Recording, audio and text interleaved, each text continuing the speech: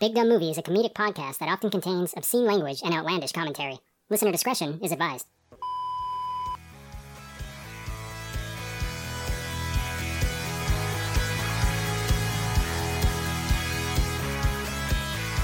Hello and welcome to Big Dumb Movie, where we discuss movies of the big dumb variety.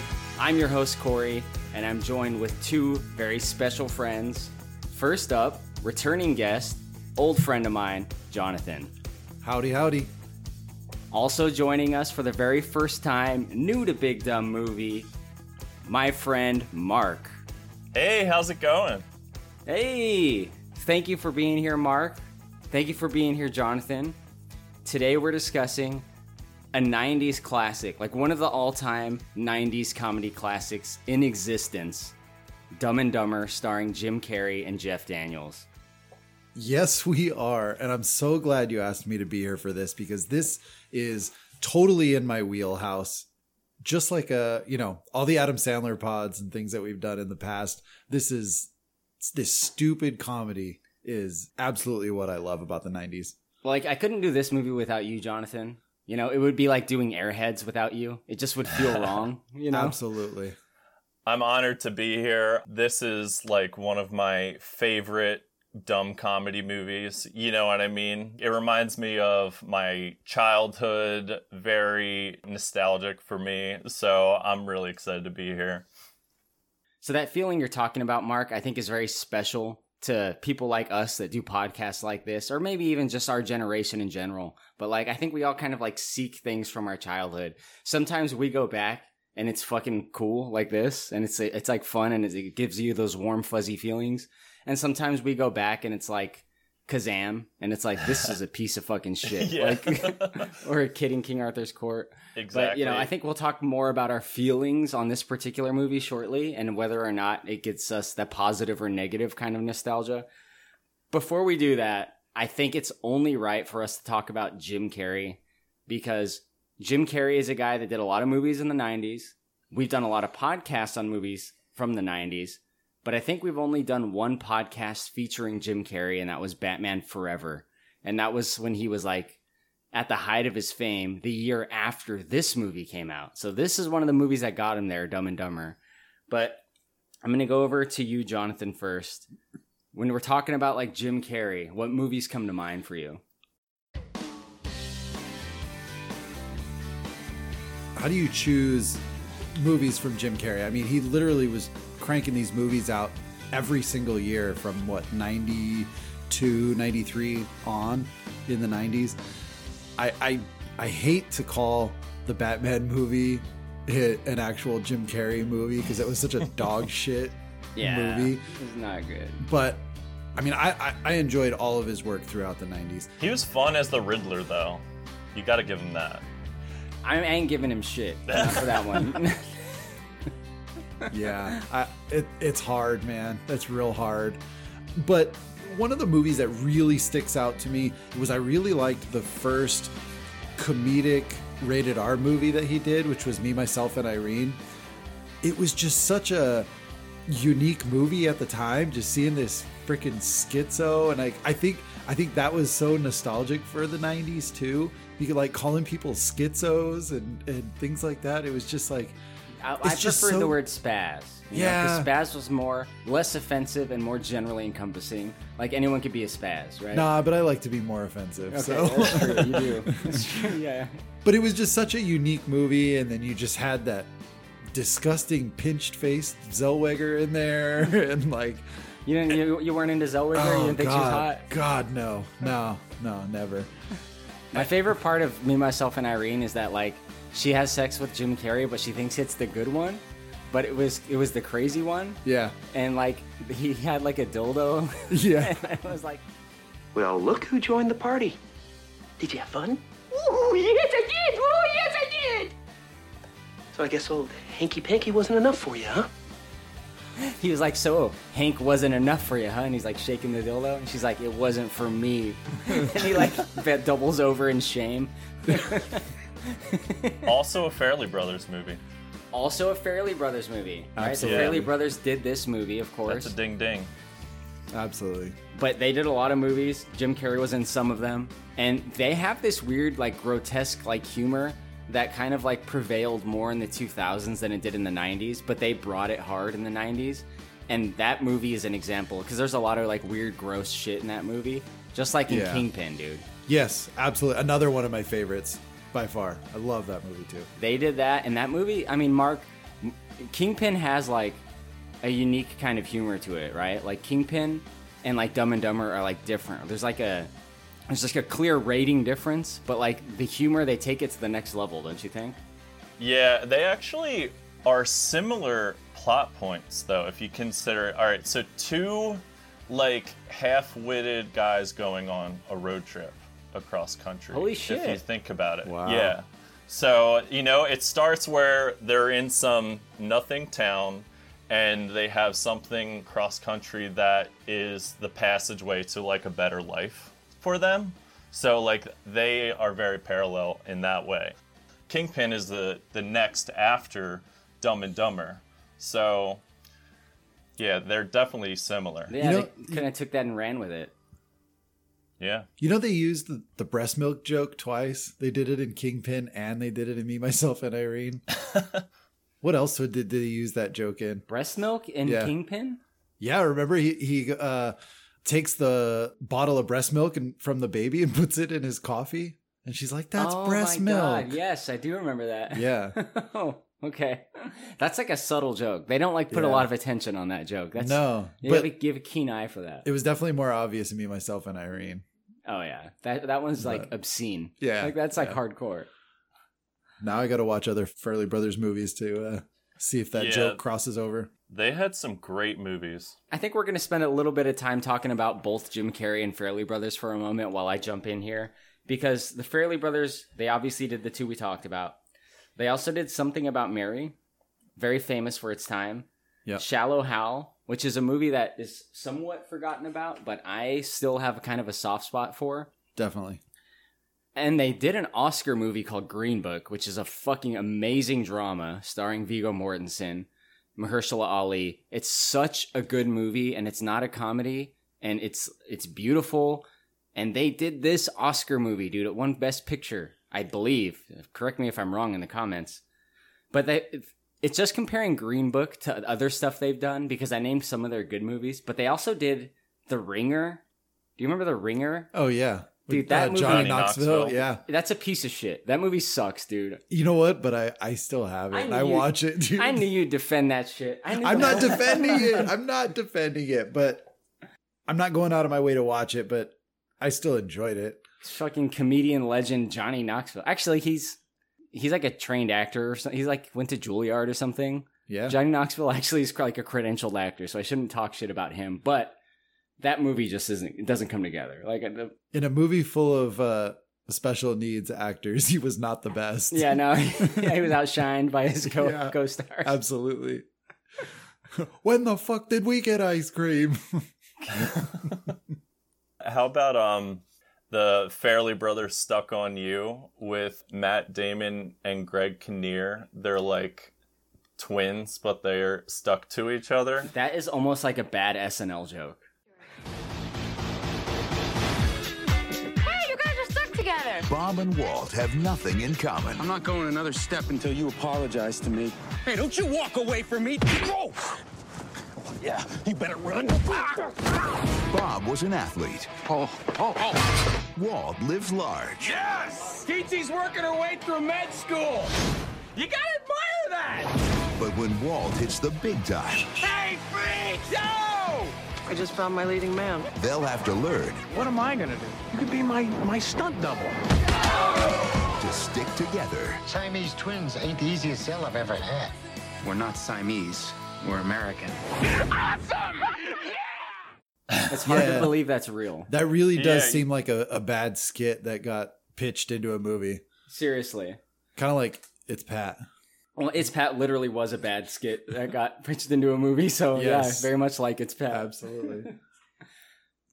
So I'm going to talk about some of my Jim Carrey movies that I like. There's one that I'm sure a lot of people have seen at this point, at least I hope so, but there was a long time where like no one I really knew heard of it, and it's called Eternal Sunshine of the Spotless Mind. It is the definitive Valentine's Day drama movie, in my opinion. It's a very surreal movie, and it's very sad, and it's Jim Carrey's finest dramatic role, in my opinion. He is actually a great dramatic actor, and he's an amazing on-screen crier. Truly amazing. So, Eternal Sunshine of the Spotless Mind is definitely my favorite. I have a couple other honorary mentions, but I don't want to step on Mark's toes, so I'm going to go to you, Mark. Jim Carrey, what do you think? Jim Carrey is, he's such an interesting comedic genius, in my opinion. Tries out for an SNL, he gets passed on, then he becomes a superstar with In Living Color. Yeah. But one I really enjoy of his is Cable Guy, a movie directed by Ben Stiller, and it's just so funny where Jim Carrey, he befriends Matthew Broderick, and Matthew Broderick is just, not having it, but it's just their comedic play on each other. Matthew Broderick being the straight man and Jim Carrey just being so out there with his behaviors, and that basketball scene with Jack Black. Oh my gosh, it's just so funny. It's so funny to see Jack Black play a straight man, to go back in time and look at a movie that, one of Jack Black's first movies, and to see him be a non-comedic actor. Because he doesn't have any comedy in that movie whatsoever. And it's really interesting just to see him be that reined in. But there's a lot of little stuff like that in that movie that is super noteworthy.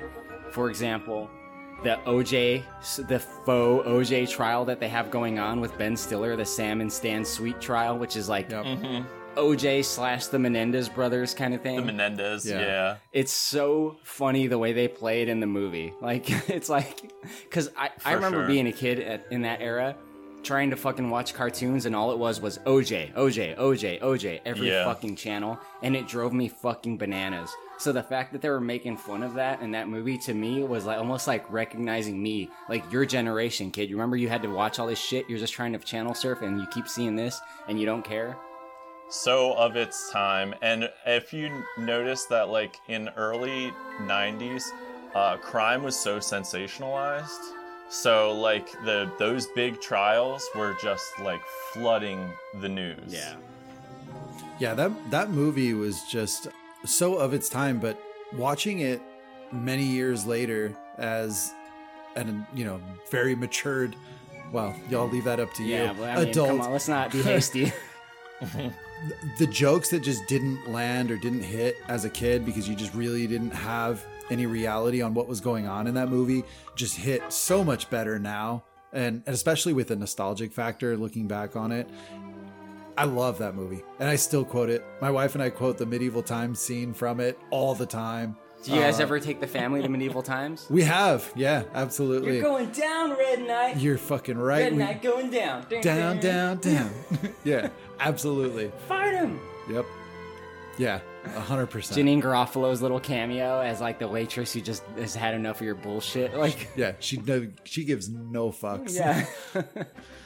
Yes, my lord.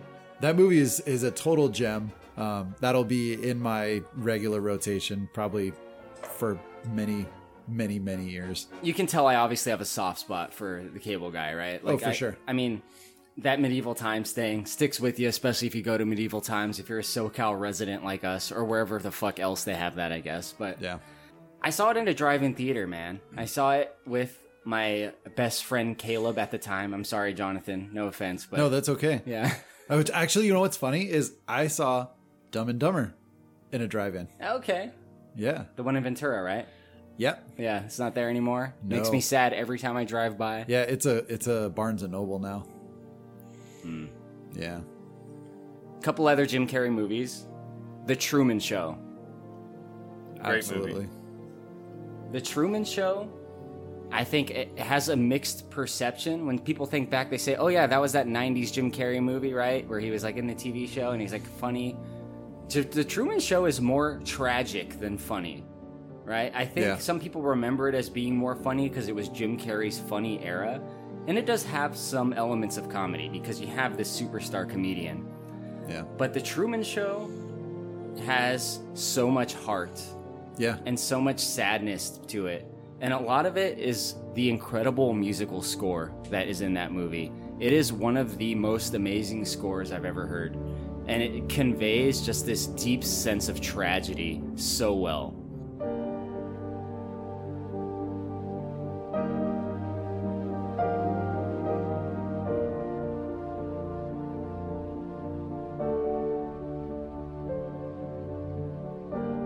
The Truman Show is amazing. What's interesting about The Truman Show is it's very meta, you know? It's like a reality TV show inside of a movie, and he's very, you know, unaware of it, but it was also right around where other reality TV shows were starting to become a big thing, you know, like The Real World and shows like that. So it also speaks to that sort of genre of TV. Yeah, absolutely. And, you know, it was a specific era of reality TV, and the nature of reality TV, like, kind of, like, changed in the 2000s, I think. But, like, the Truman Show spot within, like, the realm of reality TV is, like, kind of an iconic thing, right? The weird meta-ness to it, it kind of makes you perceive reality TV in a different way after you watch The Truman Show. Because you kind of feel gross, I think, after you watch actual reality TV and with The Truman Show fresh in your mind. Because it's a bad thing in this movie. And it's a really good concept, The Truman Show. It's just a great idea for a movie, right? It's a really good elevator pitch. What if this whole guy's life was a TV show and he didn't know? Amazing.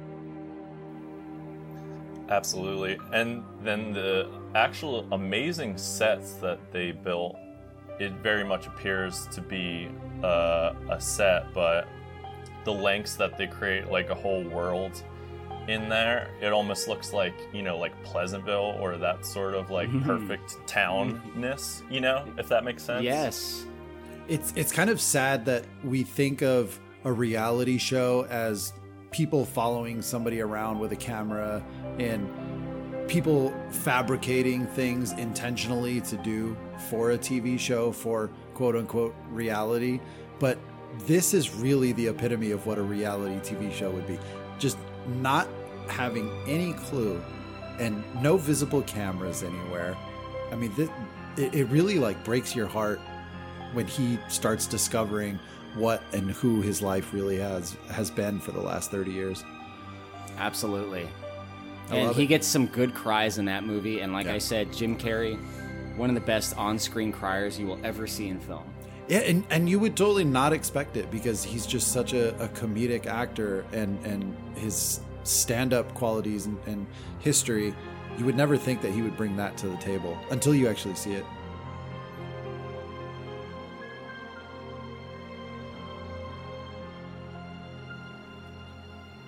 I'm really blowing Jim Carrey hard here in this podcast so far. Wow. That's okay. But I've seen you blow worse. He also has some stinkers out there. Yeah. Now, maybe we'll get to some of those a little bit later. The guy has made some bullshit in his day. I think after his heyday, he had a string of movies that like were just so unappealing to me. Some I watched, some I didn't. And maybe we'll get to some of those a little bit down the line. But I think we're in a good spot now to talk about Dumb and Dumber. This is the movie we're here to discuss. Dumb and Dumber. Jonathan, how does Dumb and Dumber open up? Well, let me tell you. Opening scene, you've got a view of a bus stop in maybe like a kind of a rundown, shambled kind of town. You're not really sure where it is. You can definitely tell it's somewhere in America. And you see this limo pass by, hit the brakes, and some weirdo, some weird haircutted guy stick his head out the back of the window asking a girl how to get somewhere. She provides the information, and he totally fucks it all up and mixes up Austrian accent with an Australian accent, and it really just kind of sets the tone for the movie. You go, okay, I'm in for a wild ride here with some really stupid comedy, and this is the first 20 seconds of the film.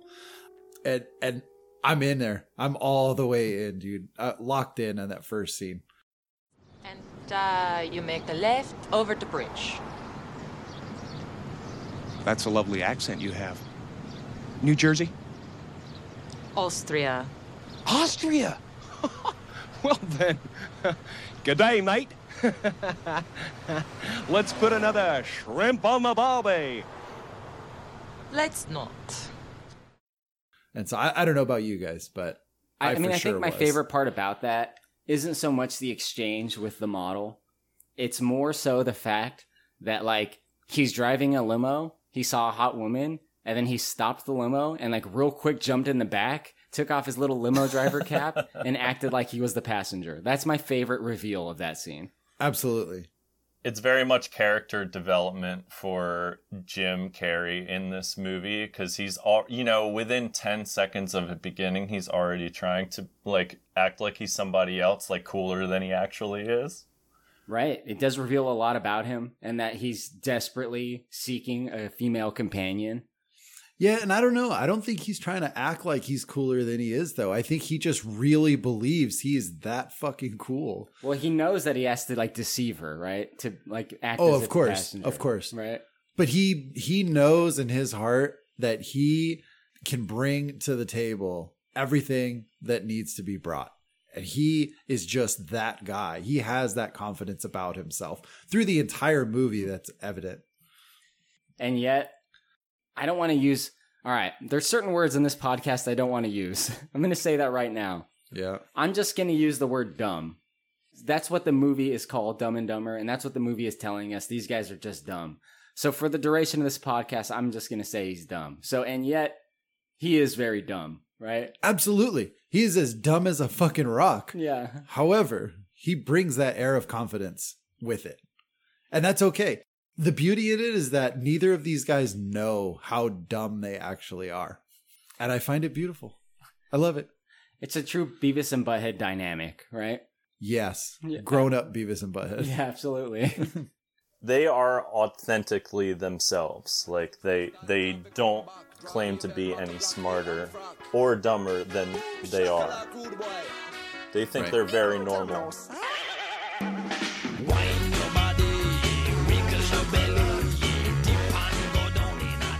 Right. So that's our introduction to Lloyd in the movie. We find out that he's the limo driver. Shortly after that, we also meet our other character, Harry. We find out that he is I don't know, what do you call it? A dog groomer? Dog groomer. Yeah. And he's got a really sweet 1984 sheepdog. He's turned his, like, raper van into a sheepdog, like, covered it in carpet, and, like, it's got legs and a tongue and eyes and stuff. Which makes it, like, more of a raper van. Oh, totally. Totally. Instead of free candy, it's like free dogs. Yeah. Like, come pet my dog. Oh, God, that's horrible. It's awful. I feel gross. The fact that they call it a shaggin' wagon, it doesn't help. Well, yeah, and like, Lloyd tells him, like, chicks love it. No, they don't. No. No. But Harry, being the guy that he is, he has to get these dogs to a dog show. And he's feeding these dogs, like, foot-long hot dogs and like pastrami sandwiches and shit like that.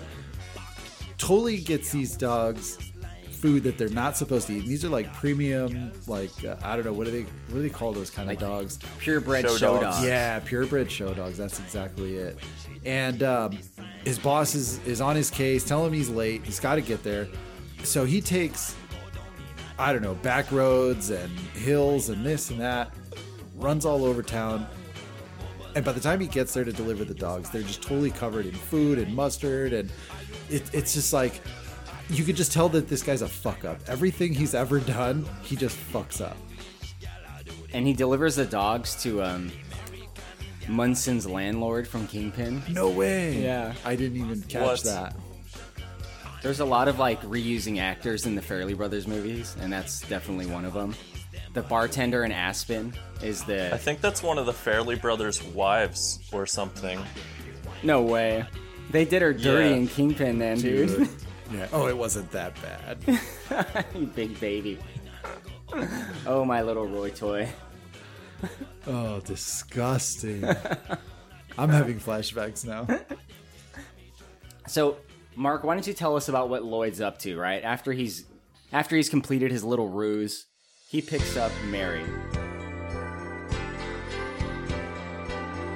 Exactly. And he is sort of in love at first sight. It's sort of like a continuation of an example of what you just saw from Jim Carrey.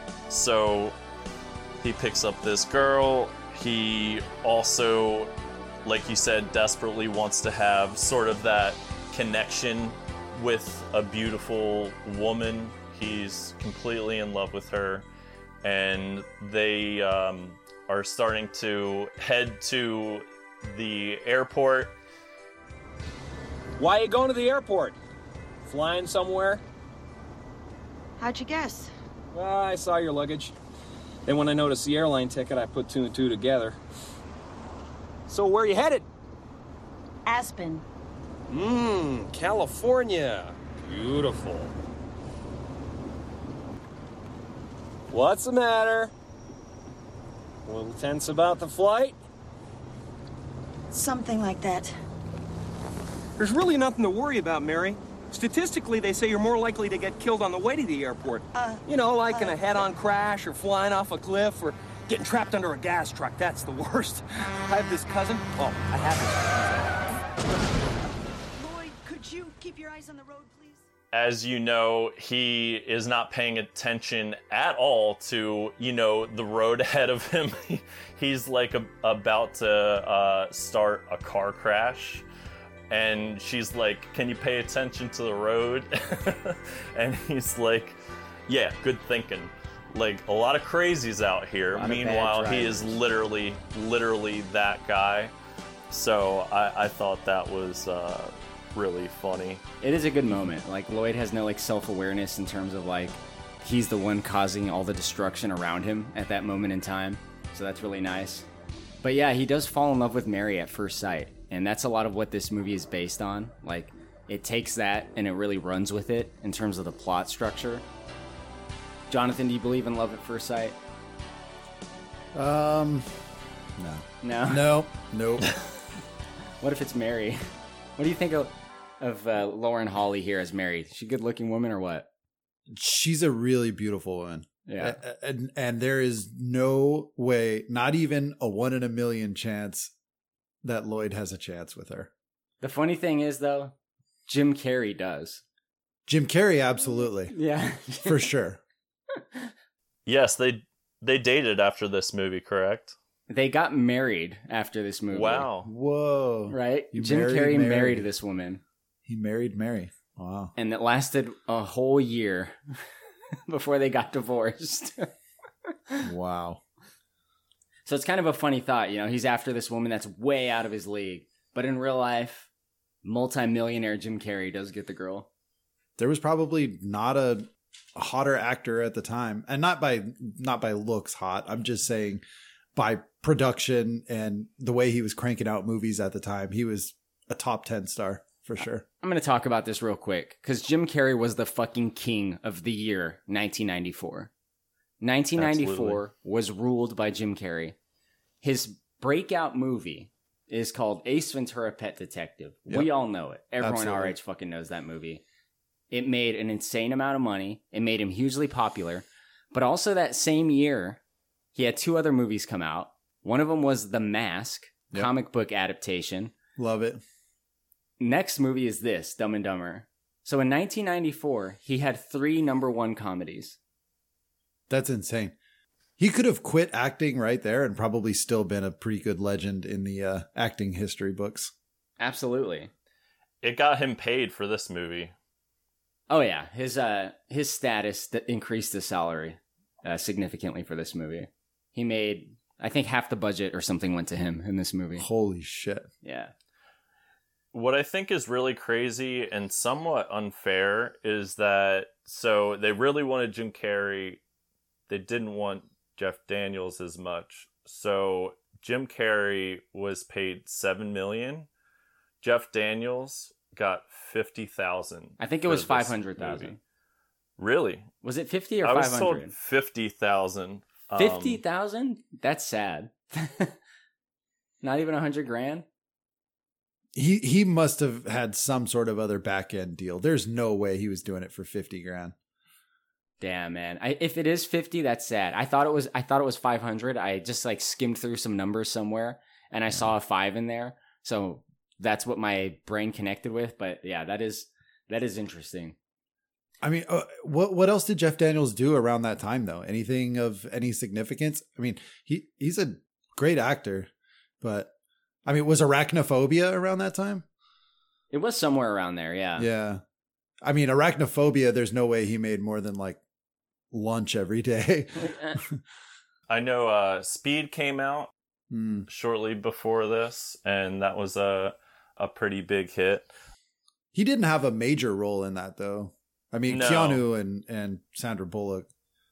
Exactly. So he's like fifth or sixth, maybe, so sort of a minor role. And he was sort of known as more of a dramatic actor as well. Sure. According to the Speed IMDb credits, his name is Harry in Speed as well. And it also came out in 94. Holy shit. So that's very interesting.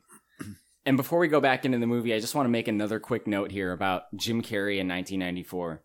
Because according to Jim Carrey, and I don't know if I can believe this man or not, but he did a documentary called Jim and Andy, which is about the making of the movie Man on the Moon, where he played Andy Kaufman. And in that movie, he said he went to a palm reader psychic. He went into one of those little shitty, we see a lot of those around here in LA, Jonathan. Sure.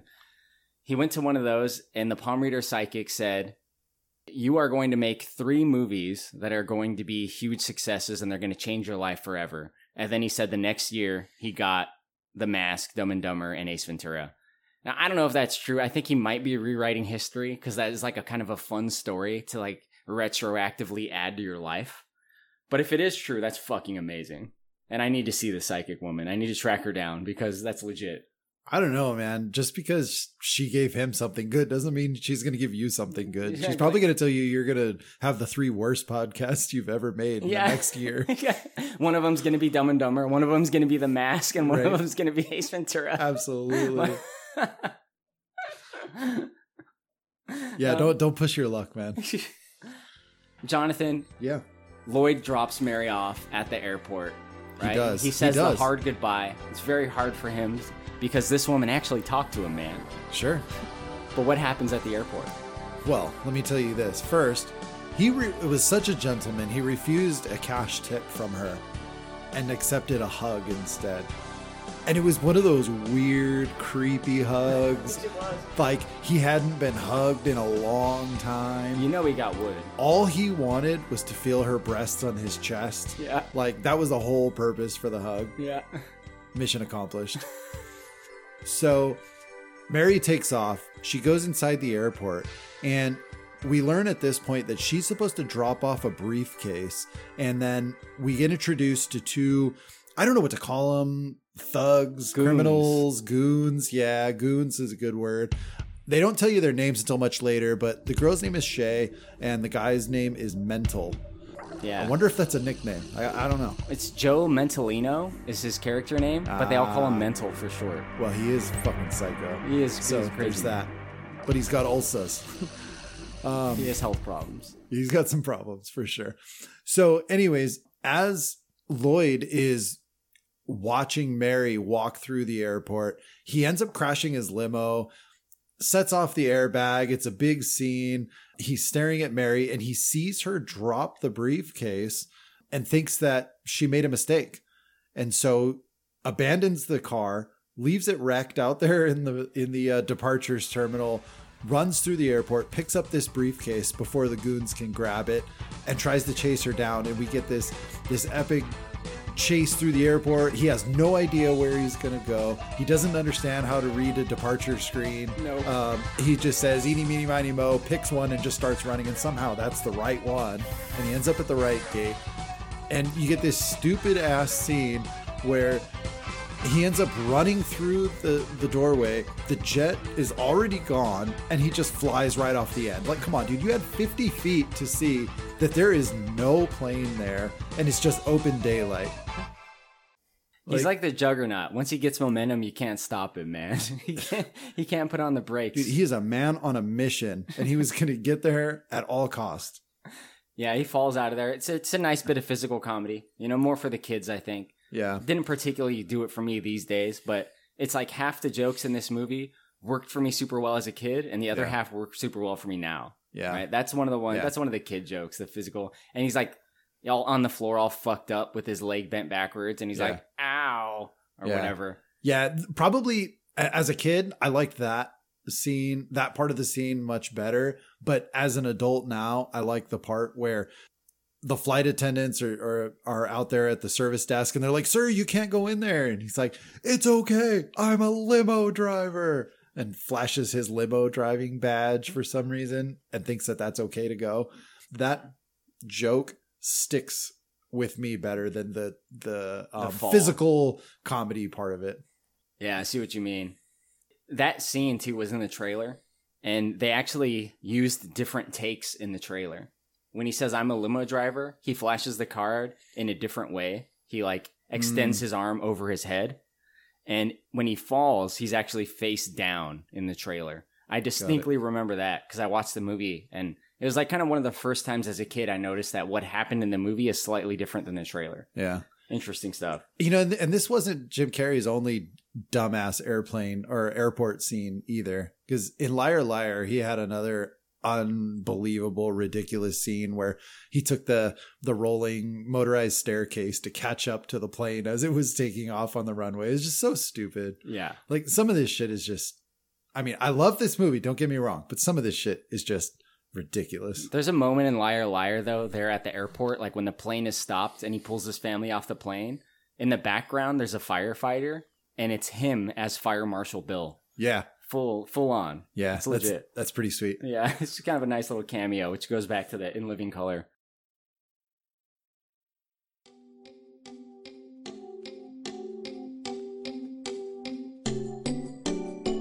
So Mark, Harry and Lloyd, they go home, and they both lost their jobs in the same day. How do things go for them? Not great. So, you see them walking in at the same time, and, he goes, fell off the jetway again. So, going back to the jetway, we knew this wasn't his first time falling off the jetway, which really speaks to just how dumb he is. So, both of them sort of down on their luck. But you can also tell that these are two guys that, they have the aspirations of being somebody, but they really don't want to put the hard work in at it. They'll say things like, not unless you want to work 40 hours a week. They don't want to put in the work, and they don't have any good ideas. They have an idea that they think is really good. They want to open up a pet store for worm farms. But in reality, no one wants that, right? So they have this like thing that they want to pull off that even if they get to that point, it ain't gonna fucking do them any good. And did you guys notice? I really only noticed this on this viewing, but they live in the fucking projects, man. The area they live in sucks. Yeah. Absolutely. So they're like barely scraping by, but now they have this briefcase, and Lloyd has the bright idea to take this briefcase and deliver it to Mary, who he knows is in Aspen. That's all he knows. He doesn't even remember her last name. He knows that it's Mary and that she's in Aspen, and that maybe if they go deliver it to her, then he'll have a chance of being a little bit more happy in life with a woman at his side, right? Because he has this idea that it's going to be this like romantic reunion, which we'll talk about his fantasy about that later. And neither of them actually know geographically where Aspen is. That's a very good point. What the hell are we doing here, Harry? We gotta get out of this town. Yeah, and go where? Where are we gonna go? I'll tell you where. Someplace warm. A place where the beer flows like wine. where beautiful women instinctively flock like the salmon of Capistrano. I'm talking about a little place called Aspen. I don't know, Lloyd. The French are assholes. Jim Carrey initially thinks it's California, and Harry thinks it's in France. You know, he's like, I don't know, the French are assholes. Or French Canada or something, right? Yeah, I don't know, Lloyd. The French are assholes. At least he got the French are assholes part right. Yeah. Sorry, Frenchies. We don't have a lot of French listeners. It's okay. Yeah. Wait a minute. I know what you're up to, mister. Yeah, you just want to go to Aspen and find that girl who lost her briefcase, and you need me to drive you there, right? Am I right? Yeah. Am I so? right? Am I right, Lloyd? So I want to go someplace where we know somebody who can plug us into the social pipeline. No, Lloyd. No, I say we stay here, we hunt for jobs, and we keep saving our money for the worm store. I don't know about you, but I am getting sick and tired of running from creditors. You know what I'm sick and tired of, Harry? I'm sick and tired of having to eke my way through life. Sick and tired of being a nobody. But most of all,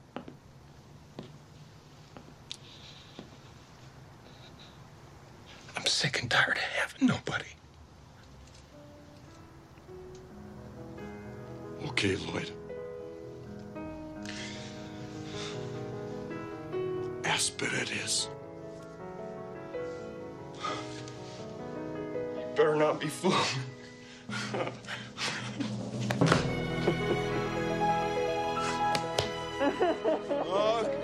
Okay.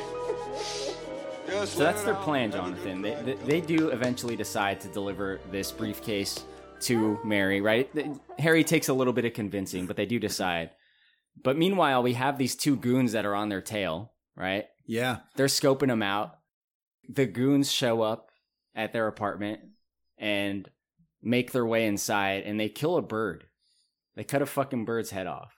Yeah, poor little Petey. Yeah, definitely ripped his head off and left it there as a message.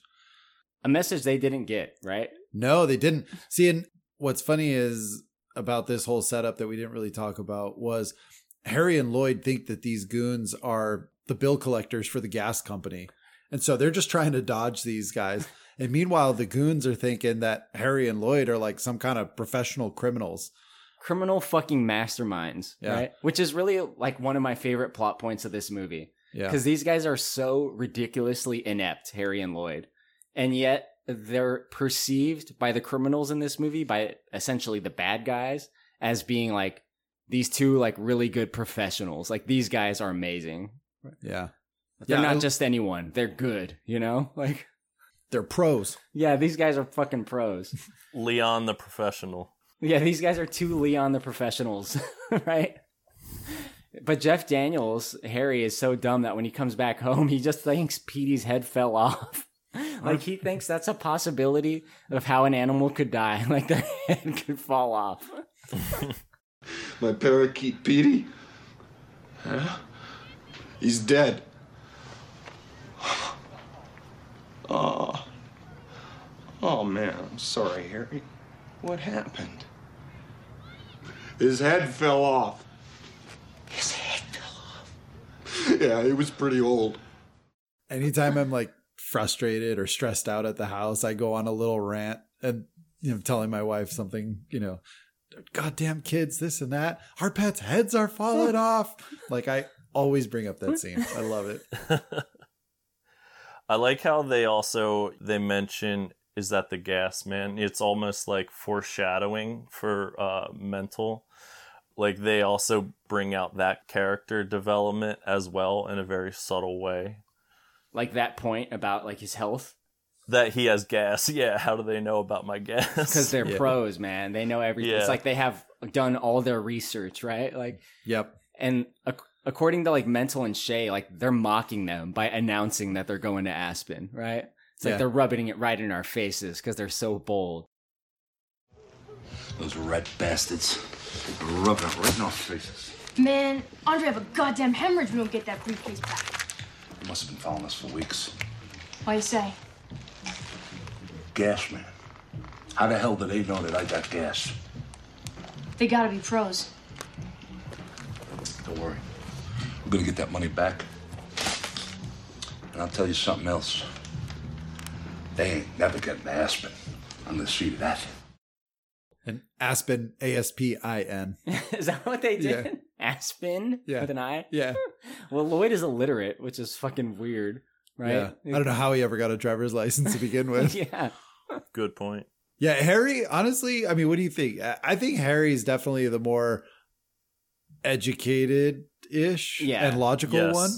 Yeah, for sure. I mean, the movie's called Dumb and Dumber, and as a kid, I thought it meant one of them was dumb and the other one was dumber. Yeah. And I think if that is true, Lloyd is dumber. Yeah, absolutely. Lloyd, barely functional. Not going to use any specific words, but I'm just going to say the word dumb, you know? Yeah. Lower IQ. Not all there. Yeah. Has trouble reading.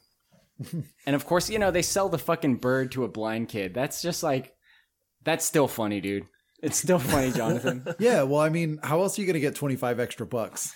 You know? Baseball cards, marbles, and a dead bird that has like, how many times did they wrap that duct tape around its neck, Jonathan? Oh, dude, I don't even think it was duct tape, man. That shit looked like Scotch tape, like right off the dispenser, man. That shit was so bad. This poor kid, this little blind kid in a wheelchair saying, pretty bird, Polly want a cracker? Billy in 4C has a hard enough life, you know? Like he lives in the slums. He can't see, and he's in a wheelchair.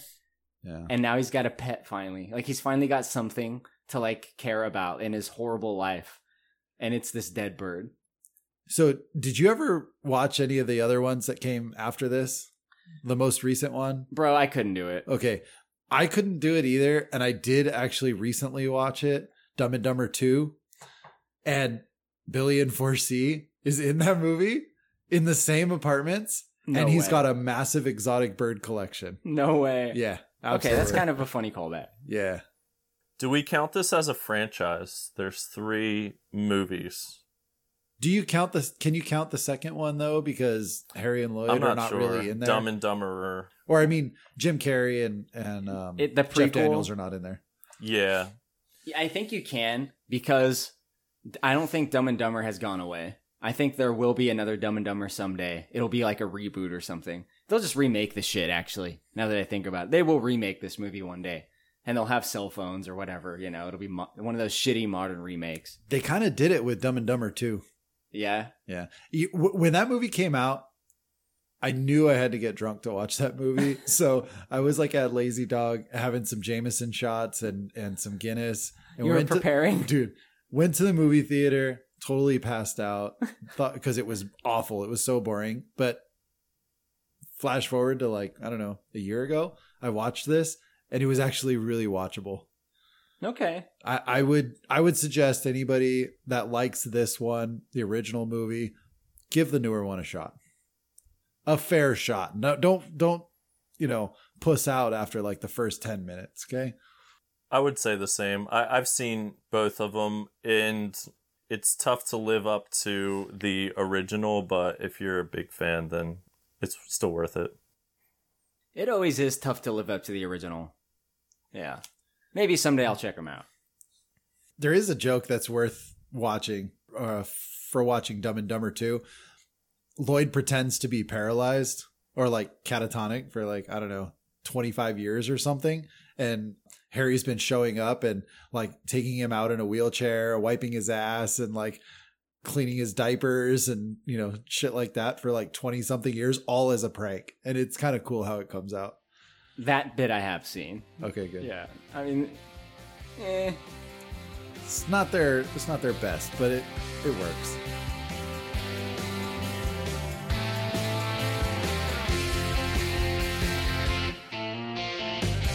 So back onto this movie, it becomes a road trip movie, and I think a road trip movie is a really great concept for a comedy.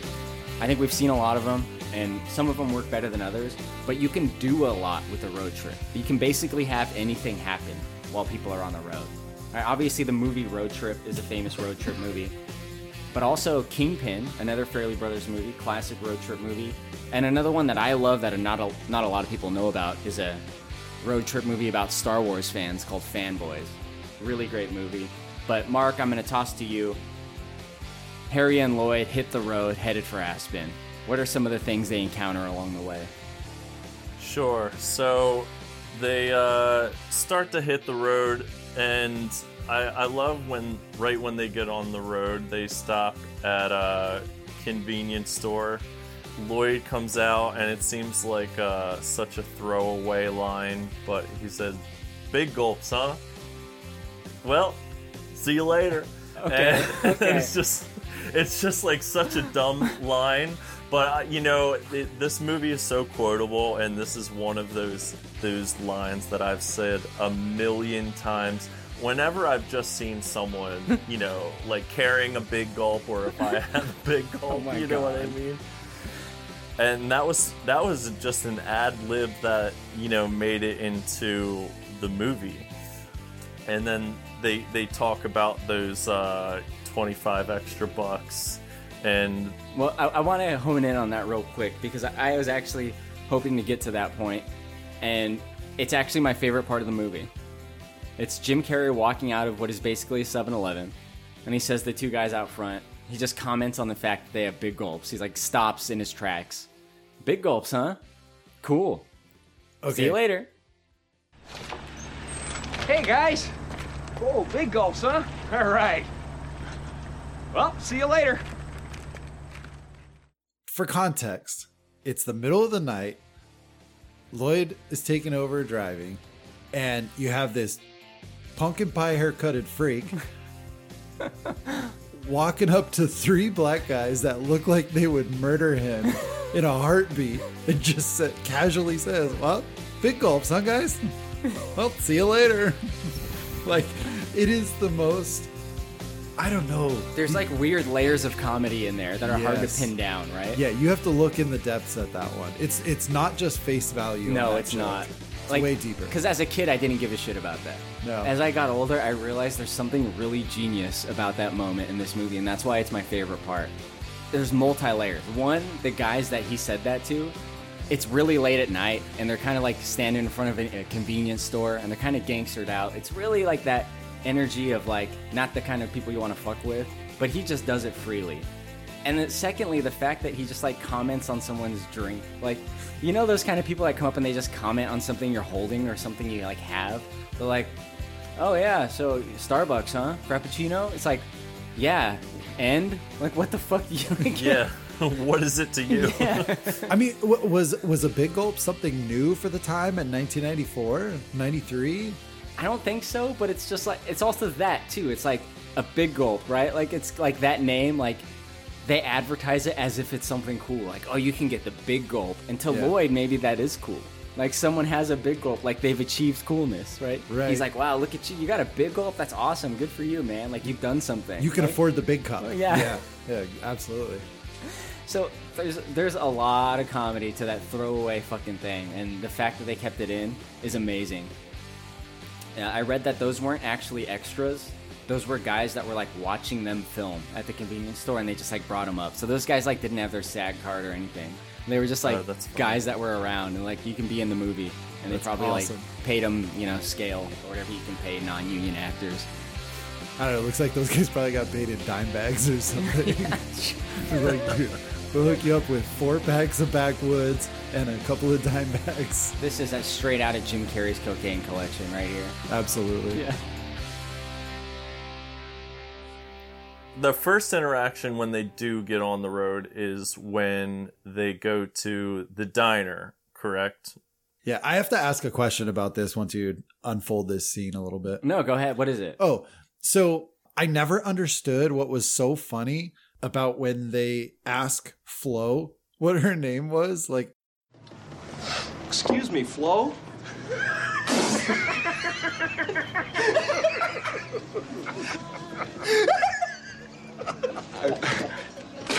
Flo like the TV show. Oh. I don't get it because they just laugh hysterically. It's an old reference, man. Okay. It predates us. But there was a show called Alice about a waitress, and one of the waitresses was Flo. So, like, they were just referencing that show, and they laugh super hard because they think they're being really funny by just referencing that show. But it's not funny. How do you even know this? Other movies have taught me this. Got it. Yeah. All right, boys, what'll it be? I'm all set, thanks. Yo, Flo, tell Mel to whip me up a toasted bagel with cream cheese. You want one too? Make that too and kiss my grits, nooch. Did you ever watch that show, Alice? That show was funny as hell, man. Okay, that makes sense. And it's still not that funny. No, but it's funny to them. The scene is funny because it's funny to them. Right. I mean, just watching these two guys laugh hysterically, just something about it just makes you internally want to laugh also. And the fact that he doesn't know how to escape the awkwardness that he just created. So he says, "Could you tell me what the soup du jour is?" Yeah. And she says, "It's the soup of the day." And then his response, "That sounds good." Like, what sounds good about that? Like, if she said, like, it's a tomato basil soup, and he was like, "That sounds good," that would, like, quench my appetite in this moment. But just the soup of the day. Just literally saying what soup du jour means in English. Right. Yeah, the translation of it. Exactly. Yeah. It's like, that's what's so funny about that line, though. The actress's facial expressions in that, I mean, she had no room for this bullshit. Like, she'd probably heard this joke a million times through the diner. And it's like barely a joke. It's a reference. Yeah. It's like the kind of joke you get in Scary Movie 7. They just reference something and you're expected to laugh. And like, they're almost making fun of that here. It's good. But I think more importantly than what happens there, and more notably even, is the appearance of an actor named Cam Neely, who actually isn't an actor. He's a professional hockey player. And he plays a guy called Seabass. Mark, what goes down with Seabass? So they're eating their meals, and Harry spills the salt.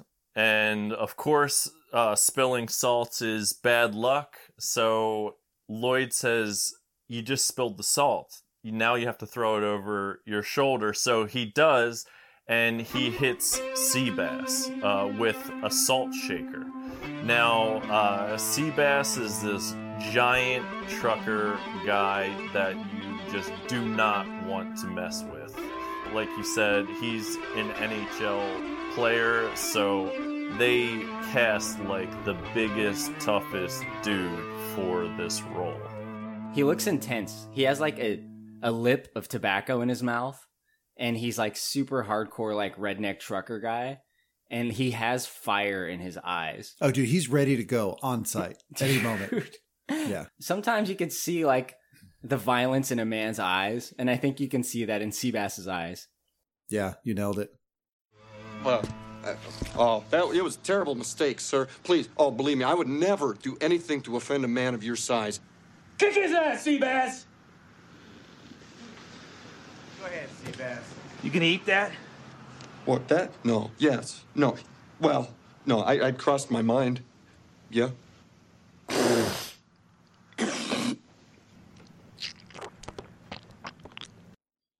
You know what? One other notable thing about this scene is they make reference to being in Pennsylvania in this diner. They really barely left Maryland or Rhode Island. Yeah, that is not far, dude. That's like 3-hour drive, and they've been driving all day and night. Time for a pit stop. You know they're going in the wrong direction half the time. Yeah. They have no idea. They probably went north for a while and then had to come back, you know? Yeah, they probably hit the Canadian border and came back. So yeah, Seabass is there. They piss him off because fucking Harry, instead of just tossing like a grain of salt over his shoulder, launches the whole fucking salt shaker, and it hits a guy that's like 3 tables down. Seabass is pissed, and he has to come up and like put him in their place by hawking a loogie in Harry's burger.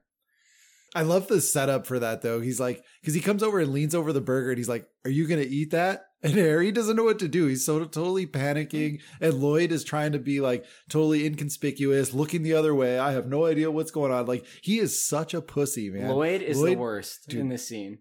Oh, it's unreal. But the like the indecisiveness and panicking of Harry is so awesome. When he's like, "Are you going to eat that?" He's like, "Yeah, no, maybe. I was thinking about it. Yeah. Probably." Yeah. It crossed my mind. Yeah. And Lloyd dimes him out. He when he's coming, he literally points to him. You know what I mean? Like, and he's on a road trip with this best friend. They don't want trouble, and he is diming him out in Why this would he diner. do that? Why would he do that? Because he didn't want to get his ass kicked. He was such a pussy. They could have just been like, I don't know. But you know what? To Lloyd's credit, he totally redeems himself in this scene. Totally redeemed himself. Absolutely. This is one of the couple of times in this movie that he redeems himself. By fucking him over? Yes. Totally fucks over Seabass. Yeah. And it's pretty cool. It's a good scene. You know, they tell Seabass they're going to buy him a round of drinks to bury the hatchet. And then they go to the front and they say, yeah, Seabass said they'll pick up our tab. And like point to Seabass. And Seabass like motions toward himself like, right here. Like as if to say, we got it. So the person at the front just believes Harry and Lloyd. That was her fucking mistake, by the way. Yeah. She should have just asked them, like, you're paying for their shit? They would have got their asses fucking stomped right then and there. That would have been game over. Clearly, Seabass is a known patron of this restaurant. Oh, yeah. People know his name. And the waitress should have known. There is no way that he's going to be paying for other people's shit. He is not that kind of guy. Another side note, though, there's this very distinct way that Seabass like points to himself. He with his like hand above his head. He's like 1, 2, 3 little points to himself. If I'm ever over at a restaurant or anywhere and somebody needs to identify who I am and they call me out, that's exactly what I do. It's stuck with me for freaking 30 years now, dude. Dude, maybe we can pull that off sometime. Maybe I can be like, that guy over there. And I'll be like, and then you do it, ding, and then I'll be ding. like, ah, yeah, like, or whatever Lloyd does. So stupid. It is stupid. The thing is, too, Seabass asks for 4 Boilermakers. They got hard alcohol in this place. Like you know that a restaurant like this, they got a bottle under the counter, just for him. Okay, you're right. Yeah, that's a good point. Yeah. So apparently, that scene when they get out of there and Seabass is stuck with the bill is a reference to another Jeff Daniels movie, a movie that I have seen and don't particularly like. It was an 80s movie. It was like kind of a romantic comedy called Something Wild. Apparently something like that happens. I don't remember it specifically, but not a movie I recommend. I didn't like it. Anyway, they hit the road. That's kind of like one of their first escapades that happens on the road. Again, there's a lot of room for fun stuff to happen on a road trip movie.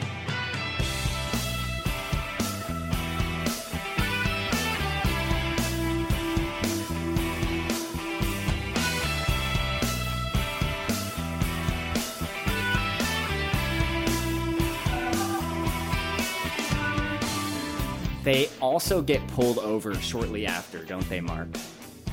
Absolutely. They get pulled over, and even literally them getting pulled over is hilarious. Harlan Williams, great Hollywood actor, very funny. He says, pull over, and Harry says, no, it's a cardigan, but thanks for noticing. How many times have you wanted to say that one in real life, Jonathan? I've never worn a cardigan in my life, so like I almost secretly want to buy a cardigan just so I could try to set that up. How satisfying would it be to say that to a fucking a highway patrolman? Pull over. Oh, dude, I would probably nut myself. Yeah, I'm pretty sure if I was able to pull that off. But I would totally love to do the other part where you say, killer boots, man. Killer boots, man. I've actually told officers that in real life before. Damn, dude, I'm surprised they didn't whip out the nightstick. They're like, if I hear one more motherfucking Dumb and Dumber reference from you goddamn millennials, I'm gonna fucking crack some skulls. Sorry, go on, Mark. No, it's okay. I think we're also missing that one funny part of him getting pulled over is that he just finished peeing in about 17 bottles, right? What are you, a camel? Exactly. One of the funniest pee scenes of this time, in my opinion. Other runner-ups, I would say Austin Powers, when he just becomes, sort of human again after being cryogenically frozen. Right, he's thawed out, and he pees for just like a comedic amount of time. Evacuation complete. And it just keeps going. So good. Yeah. And then Tom Hanks in A League of Their Own. I thought that pee scene was so funny because he's just, it's his introduction into the movie. We know he's a drunk and he's going into a women's locker room and peeing for like over a minute. Technically, it was a men's locker room that women were in. Oh, that's a good point. Right. Yeah. Very true. It did have urinals, right? Yeah. So yeah, there's some, great pee scenes from the 90s. You're right. I think League of Their Own came out the same year, by the way. But oh, really? I used to think that peeing for the amount of time he does was like really funny. But now to me it's more like the subtle things in that scene. Like the fact that when he hands the pee over to the cop in the beer bottle, like he spills a little bit on Harry and Harry's face. Harry's like, you son of a fucking bitch. Yeah. You fucking piece of shit. But he doesn't say anything. But like his like non-verbal reaction is fucking priceless. Oh, it's great. Harlan Williams' facial expressions and the way he acted out that scene was just unbelievable also. Yeah, because it's like, if you drink piss, right, you want to have like a certain kind of reaction. Like, you don't want to just immediately like puke, right? You want the actor to like convey like this like sense of realization that you had drinking piss.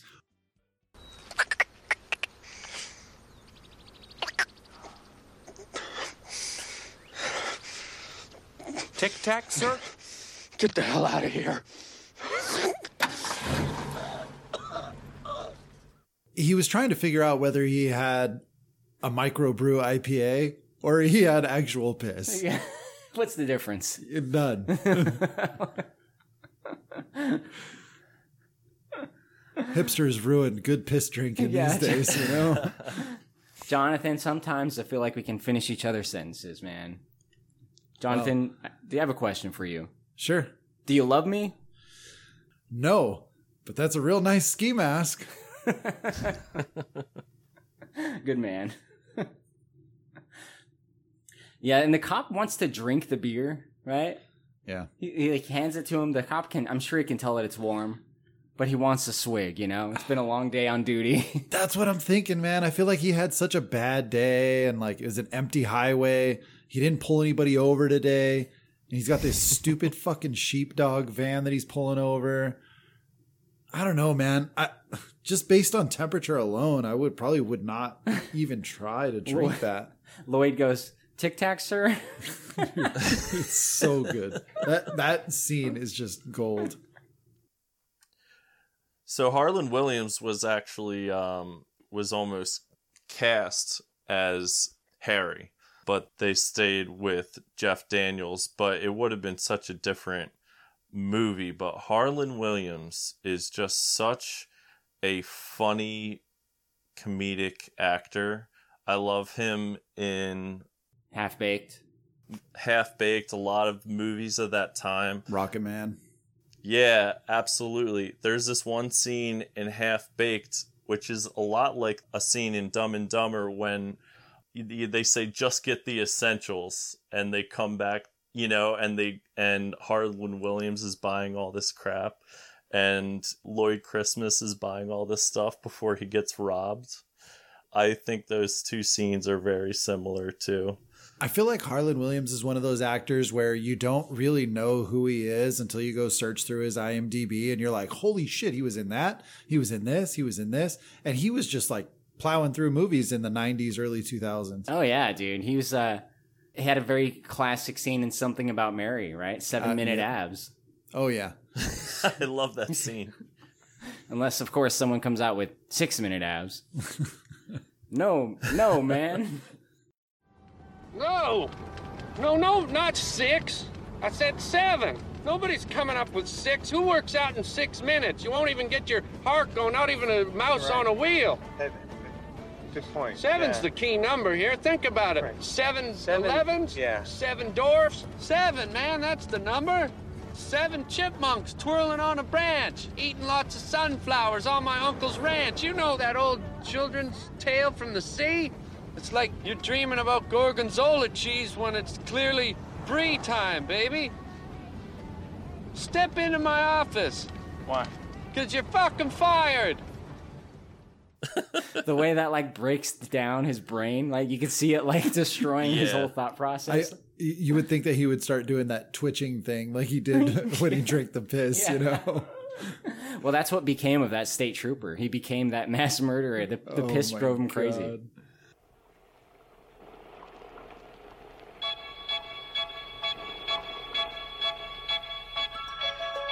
We're going to talk about another little scene on the road trip here, which is, I think, one of the most memorable moments of the movie for me.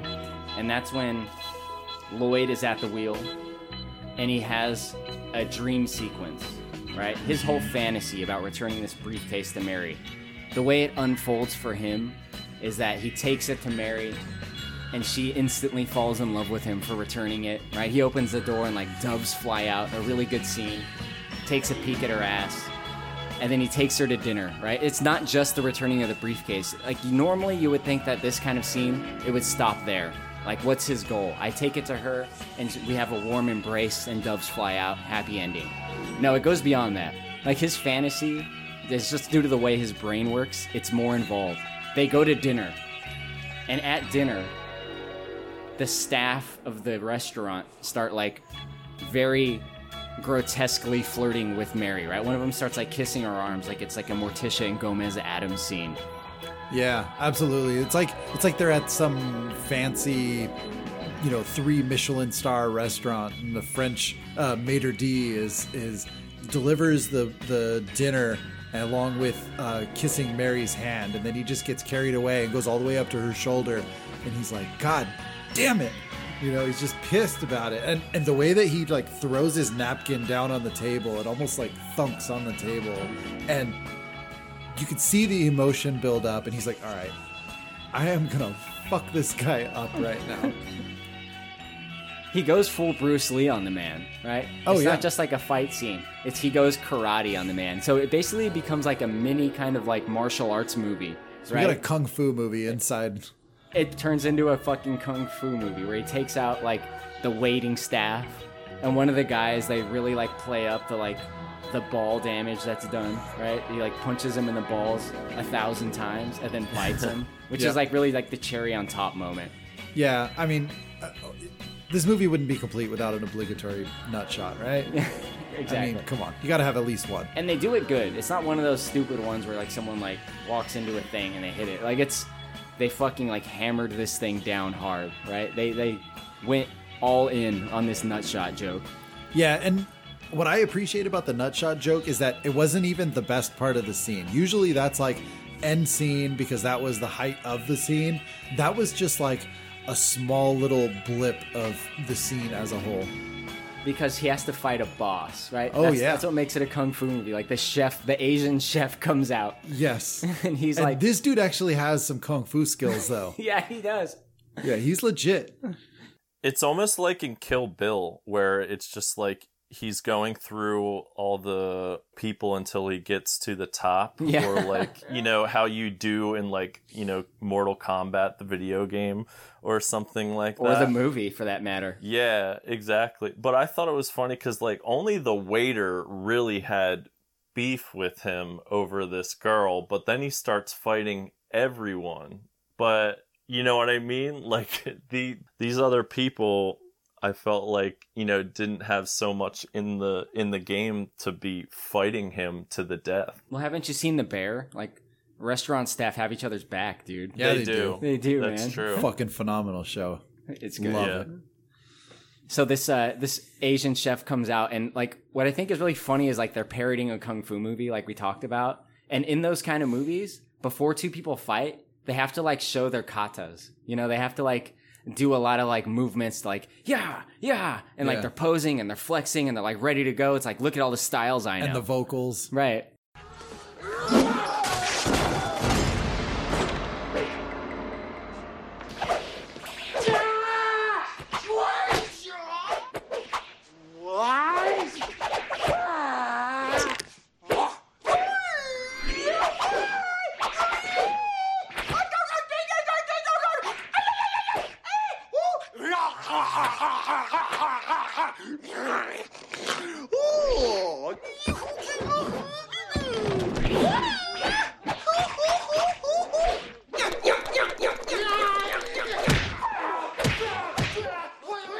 So Jim Carrey, right, not being the martial arts guy, just does like Ace Ventura isms right here. He goes pretty full on Ace Ventura here, right? If you had an orangutan that had some basic kung fu skills, like, and what they put together as a kata form, like that would be what this is. Yeah, there we go. That's it right there. Yeah. Perfect. Like just the body language, the body forms, the way that he moved around. He's got a somersault, perfectly executed somersault to a stand-up. Actually, it's pretty nice. Yeah, like I got to admit, like the little bit of acrobatics he does there, the cartwheel over the body is perfect. And then the somersault. Yeah. The way he hops up. Jim Carrey's a pretty physical guy, right? Obviously, he's not an action guy, but like he has a great physicality to him, which you really see a lot more in like the movie The Mask. I mean, this scene had to be ad-libbed for 90% of it, right? Oh, dude, I highly doubt someone choreographed and taught that to Jim Carrey. No way. They just said, do your thing. Yeah. Action. For sure. So, you know, he rips the heart out of the chef. Pretty cool. It puts it into a doggy bag, gives it back to the chef, and then lets him die. And that's what makes it work, I think, is they cap it off with a little joke. Yeah. Right? Otherwise, it's just like, why was there this gratuitous, violent brutality all of a sudden? But it's okay because they kind of like cap it off with that little joke at the end. It's kind of murder if you think about it. Like Jim Carrey is like having this daydream where he like murders this chef. Like really. He has this like weird sense of like romanticized chivalry. Exactly. Yeah, I could see that. To win her heart. But wait, there's more.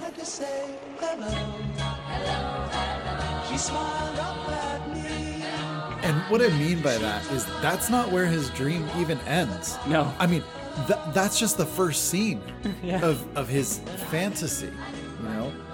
Then he goes into this scene where he's like just literally jamming his tongue down Mary's throat in front of the fire. And it's so the most weird. disgusting and gross scene. Dude, that scene made me like afraid of kissing when I was a kid. Yeah. It gave me like this fear of like, what if I go to kiss a girl and I do that? Yeah. Like, how do I not do that? You know? I thought we were supposed to do that. yeah, you still do that. Yeah. Fun fact about this kiss, it won MTV Movie Award Best Kiss of that year. Oh, beautiful.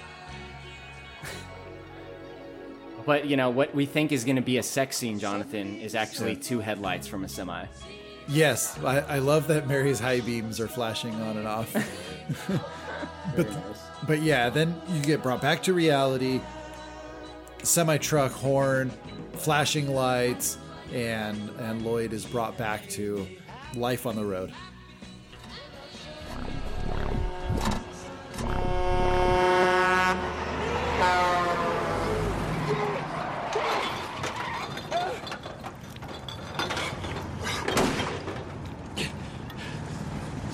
You want me to drive?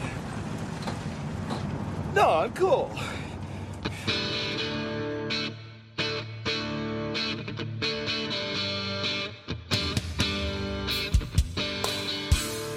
So eventually they're back on the road. They're making their way through.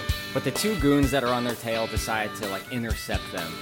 And the plan is for Mental, aka Joe, to like pose as a hitchhiker and go on board with them, rather than just kill them outright, because I think he wants to learn about them.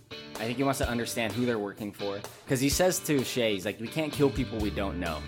And I think what he means by that is like, we have to know exactly who they're working for and what their angle is before we kill them. Well, you don't know if they're protected. Are they working for somebody that's higher up on the chain than they are? Exactly. Yeah. They don't want to like outrank. kill a made man. They've seen Goodfellas and they know how that ends. Right? Yeah. There's a funny scene here. It's not in the main production. I watched it on Apple TV. Dumb and Dumber I watched. But a long time ago on DVD, I had a copy of it that had deleted scenes. And this scene in particular, I prefer the deleted one rather than the one that's in the show or in the movie. What's the deleted scene? So there's this plot by the goons to have Mental get picked up, right? That we just spoke about. And it's just a stupid line, but it always stuck with me for, I don't know, 20 years now. More than that was when I saw it. Shay's down by the lake, and she tells Mental, I gotta go squeeze a lemon. And like, it's just like, sounds like one of the most raunchiest ways for a woman to say that she needs to go take a leak, you know? But like, if a guy says it, you know, I gotta go take a piss, I gotta take a leak, I gotta whiz, whatever. Like, who cares? But to hear a woman say it differently and in that kind of form, I don't know, it's just always stuck with me. It's not one I've heard before, too. That is an interesting one. Squeeze a lemon. Yeah. Like, we can talk about this off the pod, but there's a reason why it's called squeezing a lemon. I think I understand. Yeah.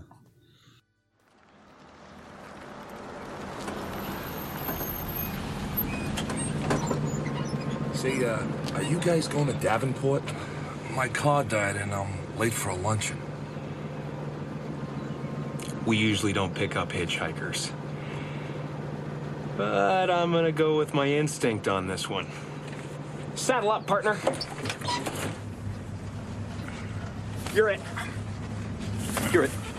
You're it. Quincy's! Any quincies? You're it, quincies. No, any quincies, no startsies. You can't do that! Can't do? Cannot. Stamped it. Can't do double stamped it, no erases. Cannot. Triple stamped it. No erases. Touch blue, make it true. You can't triple stamp a double stamp. You can't triple stamp a double stamp, Lloyd. You can't triple stamp a double stamp. Lloyd, you guys!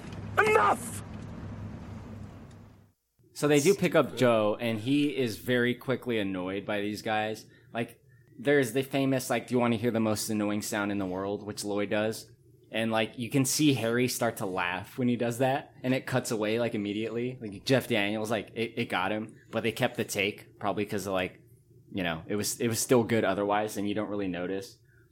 You know, they do a lot to annoy him. They sing the song, the Mockingbird song, which I don't think is particularly funny, but I did when I was a kid. They pick up more hitchhikers before Joe can just, like, kill them. He's just, at some point, he just gives up. He's like, you know what, I'm going to fucking shoot him. He goes for his gun. But they make their way to a diner. Now, in this diner, there's some very famous moments that were more for the kid version of me, I think. But, Jonathan, can you tell us about how the diner goes down? Oh, yeah. So this diner is like a, I don't know, like a barbecue burger place. But they must be known for having, like, the hottest chili peppers or whatever the case may be, because all over the decor, all over this restaurant is just flaming hot chili peppers around the lampshades, around the blinds, around the walls, posters, everything. So Harry and Lloyd end up trying these chili peppers, and they end up becoming so freaking hot that these guys are desperate for anything to cool them off. I mean, they're like spraying their mouths with the squeeze tubes of mustard and ketchup and water, napkins. I think Harry ate a couple of napkins at one point. Like, it's just wild. Like, these guys are ridiculous with these peppers. It's a good trailer moment. I don't think the joke is particularly funny for me anymore. Like, I think I'm well past that, because that is a very surface level joke, right? Like, something is super hot, and they use the condiments to cool their mouths. Yeah. What's funny to me is that, like, they're clean instantly when Joe comes back. Yeah, I mean, these guys had mustard and ketchup all over their shirts. I mean, all over their face, like everything. The whole fucking restaurant, basically. Yeah. But what happens with Joe when he comes back, Mark? So when Mental comes back, they're discussing lunch, and you can just tell that Harry and Lloyd want Mental to take a bite of his burger. And being a hitman or a thug or a goon, whatever you want to call Mental, you would sort of think that if they're being so obvious about it, that it might mean something, but you know, he's trying to have sort of a conversation. What's up with the briefcase? What are you guys doing? Why are you going out there? And they're just like, don't worry about that. How's your burger? So then finally he takes a bite of the burger, you know, they're just like immediately busting out laughing, like, I can't believe you took, you know, a bite of this, like just yelling and screaming in his face. You know, meanwhile, they don't understand what's actually happening is that, did he have a heart attack? Is that what it was? Or no, they gave him rat poison by accident, correct? Yeah, the chili peppers affected his gaping ulcer that he has in his guts. And then he begged for his ulcer medication. His ulcer meds, yeah. But he also had rat poison in his pocket in order to poison these two guys and kill them. Because during this scene, Harry and Lloyd divulged that they had no idea what was in the briefcase. All they were doing was going back across country to go return it. So Joe was like, all right, this is a done deal. These guys are idiots. I'm killing them. I'm going to put rat poison in their Shirley temples. And so they end up mistaking the ulcer medication for the rat poison and kill him. Exactly. So now they have a body count. They've killed a man. Yeah. And they dip the fuck out of there. Yeah. And the cops were there real quick. And they're already looking for him. Then we get that stupid scene where they're like, okay, well, what kind of vehicle did they leave in? And he says it's an 84, check notes, sheepdog. How do they know it's an 84 sheepdog, though? I put that in my notes, too. Yeah. Jonathan, would you know the year? You're a big car guy. Not with all that rug on top of it, no. I mean, I guess they could have like gotten a plate number and ran the plate and identified. But the DMV would never have record that it looked like a sheepdog. It's an 84 sheepdog. So stupid. It's dumb. Dumb. I loved how when they said, like, check please, like, as soon as they knew he was dead, he's just like, check please.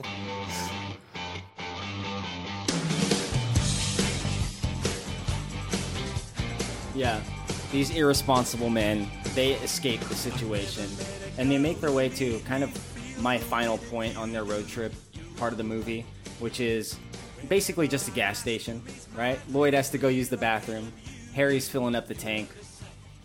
But Lloyd has a very unique encounter in the bathroom, doesn't he, Jonathan? That he does. He is in the stall, and every gas station stall you ever go to, they've all got writing and Sharpies. People write stupid shit, draw things, whatever. But he reads one in one very specific note. It says, "Be here for manly love at 2:15 a.m. sharp," with an exclamation point.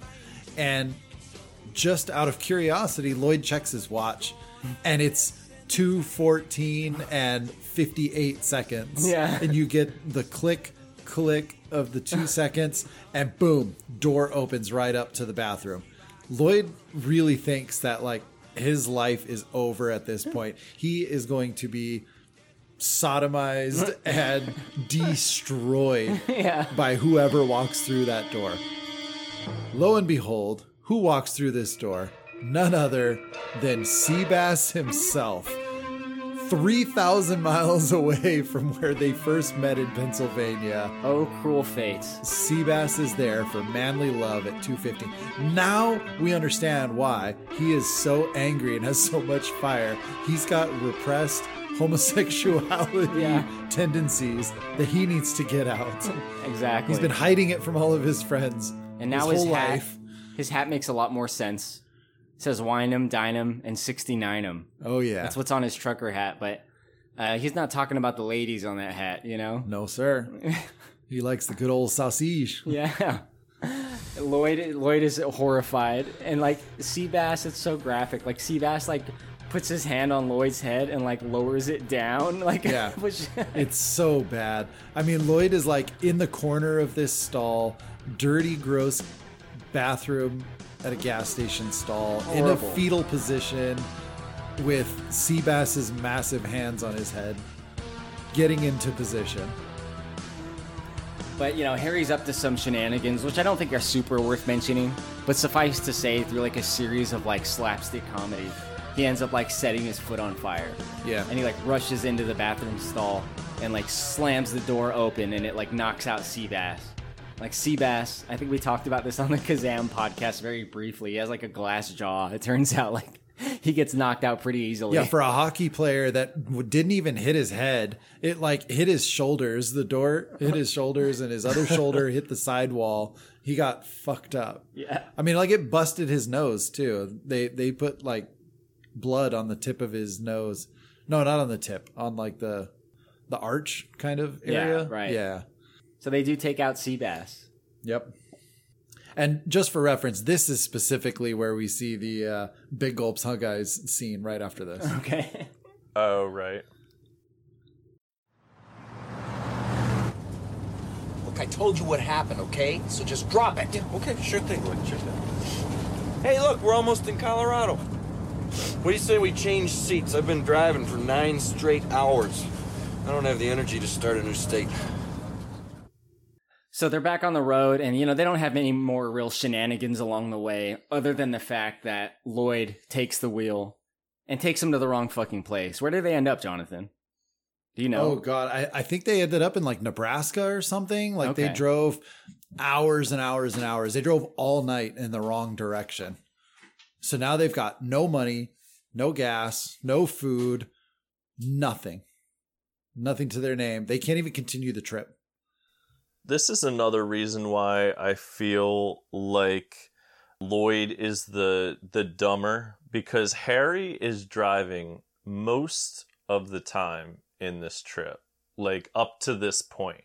And this one section where Lloyd really has to pay attention, and he makes this big turn and takes them in the complete wrong direction. Meanwhile, he's saying to Harry, some people just aren't cut out for life on the road. I thought that was like so ironic. Meanwhile, he's like, making the worst turn of the trip. Huh. I expected the Rocky Mountains to be a little rockier than this. I was thinking the same thing. That John Denver's full of shit, man.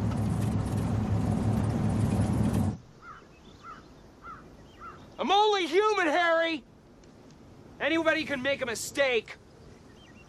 Come on! Stop being a baby! So we backtracked a tad. A tad? A tad, Lloyd? You drove almost a sixth of the way across the country in the wrong direction! Now we don't have enough money to get to Aspen. We don't have enough money to get home. We don't have enough money to eat. We don't have enough money to sleep. Well, pardon me, Mr. Perfect. I forgot that you never ever make a mistake. Yeah, they end up in the wrong place, and they have like a big falling out. It's a pretty good emotional beat of the movie, right? Where it's like, there's a couple of times where this happens, where it seems like they're going to go their separate ways. And Harry has really had enough of Lloyd's bullshit. But very quickly, and by the way, this movie moves very quickly. It's very punchy, and it's super well edited to where it just like, it hits the beats at the right exact time. It doesn't spend too much time on any one particular thing, really. But Lloyd totally redeems himself, because as Harry just decides to like walk away from the situation, he's walking down this empty highway, Lloyd shows up with a new vehicle. It's like this little tiny motorcycle. I saw online that it's called a Taco 22. I have no idea what the fuck that means, but it's a little tiny motorcycle. And he explains to Harry, look, man, I found some child, and I told him I'd give him the van if he gave me this, because it gets way better gas mileage. So we have just enough money to make it to Aspen with this vehicle, which probably goes how fast, Jonathan? 30 miles an hour. 30 miles. Maybe. So, 70 miles a gallon. So they're on the road for like way more time than they need to be, but they can make it, I guess, because of the gas mileage, right? I have no idea how Lloyd could come up with that kind of a calculation of mileage to cash He's on hand doing ratio. the algorithms. Maybe he's like Rain Man. He's super good at math, Like, no, he's not. No. No. Don't even try. And it wasn't his car. Yeah, seriously. It wasn't his car to trade. Yeah. He didn't have the pink slip. No. It was like an under the table kind of deal, Yeah. Well, on that farm country out there, you do anything.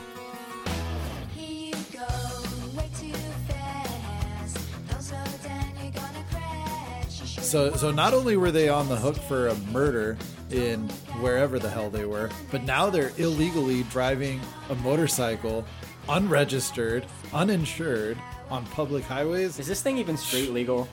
I doubt it. Yeah, this thing. Well, there's no brake lights and turn signals, so there you have it. Yeah, I don't see any license plates either. But, they do make it undeterred, uninterrupted. Oh, shit, they do have a license plate. It seems like they go, like, a very long way. The movie doesn't spend that much time. From here, they're like, all right, let's get them to Aspen, which I think is a good thing for the movie. They do arrive there, Mark, and they have absolutely no plan, right?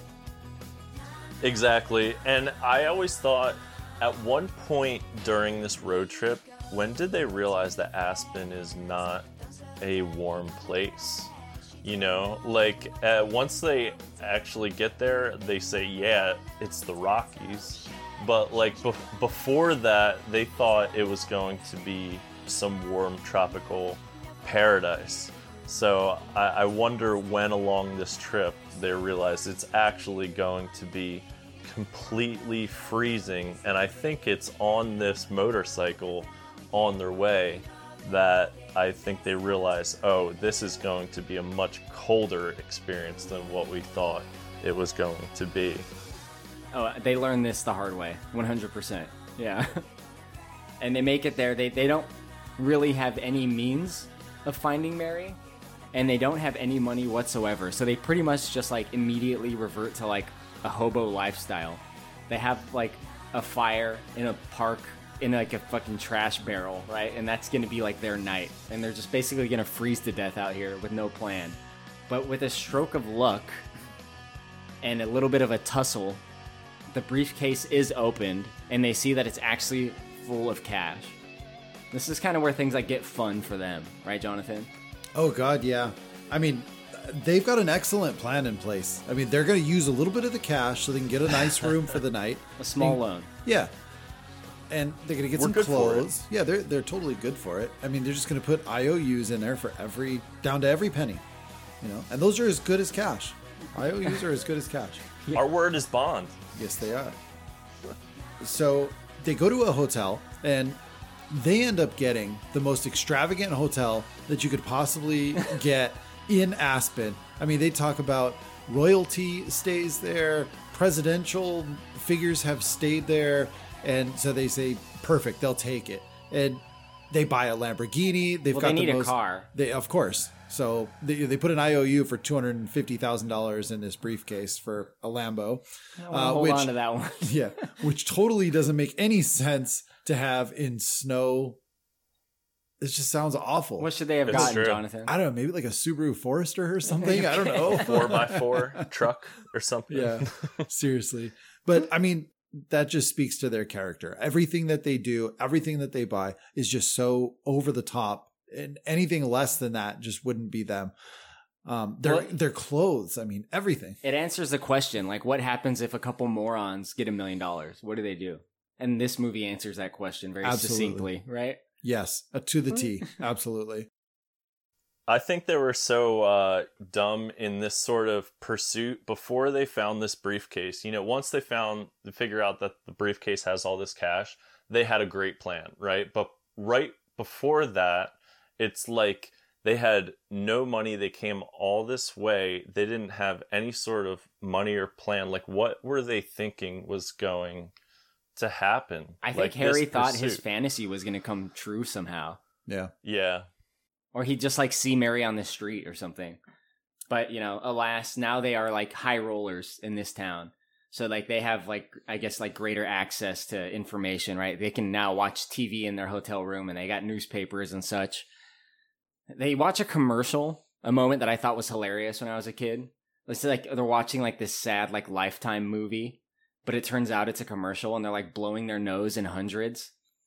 I saw online that the kid in that commercial is actually Jonathan Brandis, who was in Sidekicks, another Big Dumb Movie episode. And he, is famously in a TV show called Sequest. He was a big actor for a while. He ended up killing himself, but he was an actor I really liked as a kid. But they do eventually find out that there's going to be this big charity event thing that Mary's going to be at. So they have a place where they can go and see her. Lloyd can do what he's wanted to do, which is under the guise of giving the briefcase, but really he wants to form a relationship with Mary. So now that they're high rollers, they got the expensive car, the expensive clothes, access to money, unlimited resources as far as they're concerned. They have a montage of getting ready for this ball, this charity event. Mark, do any things stick out for you for this montage? Oh, absolutely.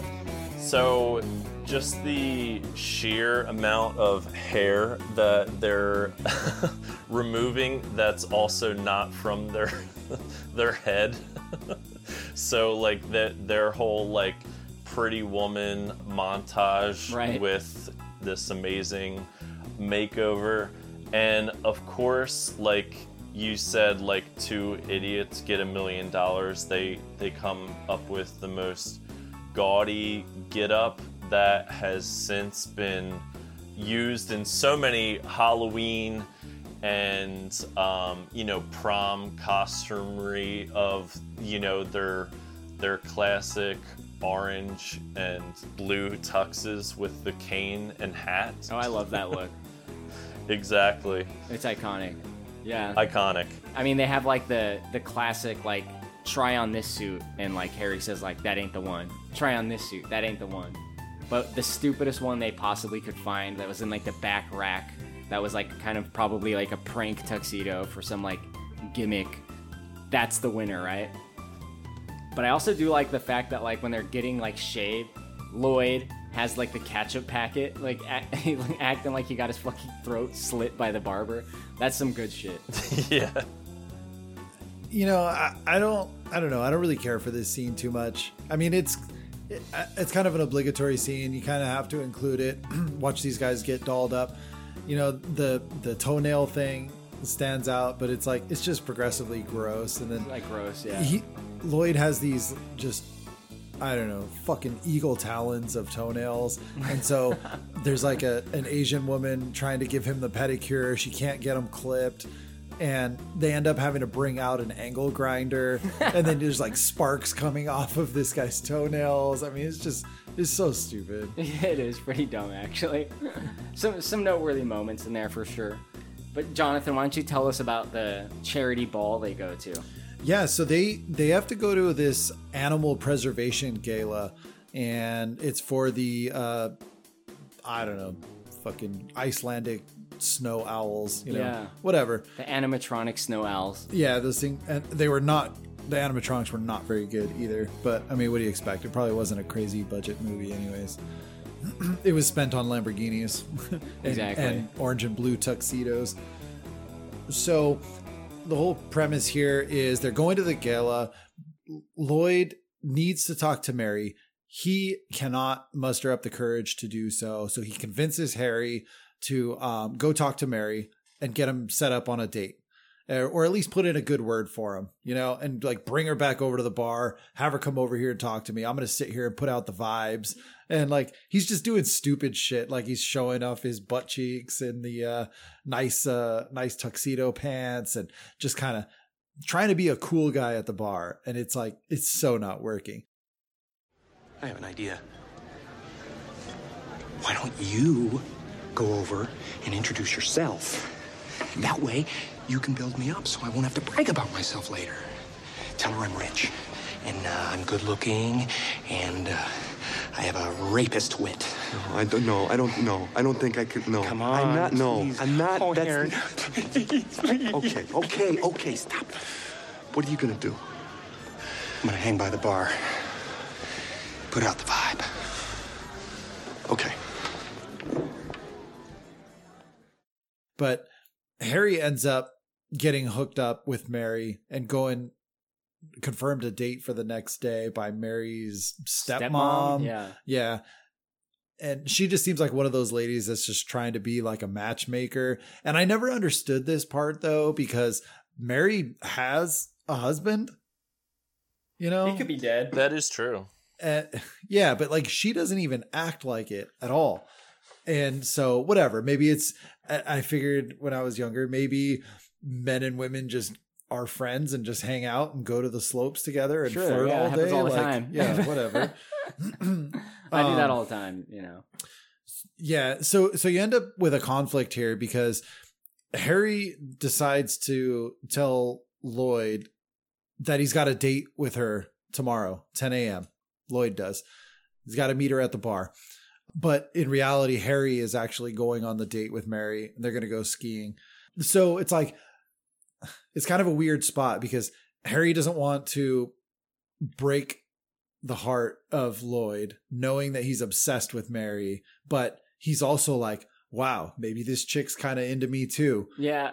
And wants to take advantage of that. So he chooses to betray Lloyd in this moment. How come you didn't bring her over? Relax. You're golden. I got you a date with her tomorrow. What? Yeah. I love you, man. Oh, okay. You're kissing me. You're kissing me. What? This calls for a little of the bubbly. You're gonna be my best man here. Oh, good. I promise. Thank you. You have just earned yourself a seat at the head table, pal. We already got the tuxes.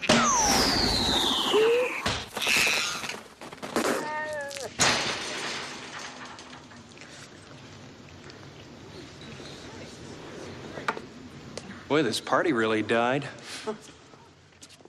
And there's kind of like a nice plot touch here with like the perception of Harry and Lloyd from the actual villains of the movie, who is Shay, she's still alive, the goon, and her boss, which is a guy called Nicholas, who's played by Charles Rocket. Mm-hmm. R.I.P. Charles Rocket. He was awesome in the 90s. The same year he also did It's Pat, by the way.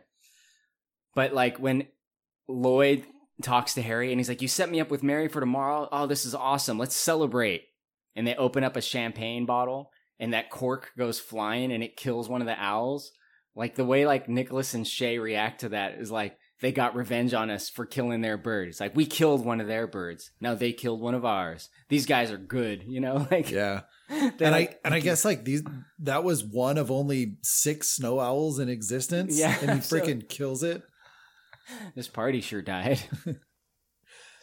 And this is after Mental too, so they especially think like, oh man, these guys are dangerous. Right, they sent their toughest goon against Harry and Lloyd, and he got killed.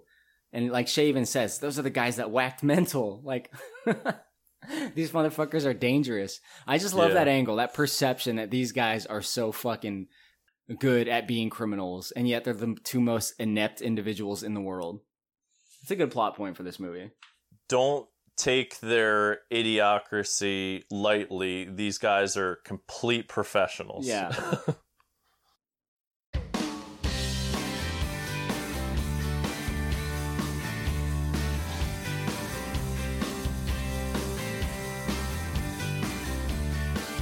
So the next day, of course, Harry does have the date with Mary while Lloyd goes to the place where he thinks Mary's going to be, but he just ends up sitting there all day and gets more and more depressed. But Harry's date with Mary, there's the tongue thing, which is a little bit of like physical comedy that I don't particularly love. The thing I like about their date, really, is like when they're playing in the snow. Yeah, the snowball fight is epic. It's so funny, dude. I mean, this actually had me laugh out loud to this movie. And I don't laugh out loud to movies. Me neither. I don't have a lot of reaction either way. I'm kind of stone-faced when I watch movies. It is what it is, and I experience it, right? But it gets me every time when Mary just kind of is playful and throws a little snow, and Harry makes this snowball and just chucks it at her point blank from like 4 feet away, just nails her right in the fucking head.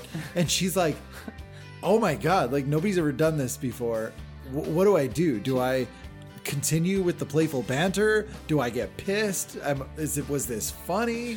And they end up having this like semi-serious snow fight, and it ends up being like just total a moment to be cherished between the two of them. They had such a good, like, genuine time. But it starts off like pretty aggressive because, like you said, he hits her with the fastball special, and that shit, the sound effect of that, it sounds like it fucking hurt.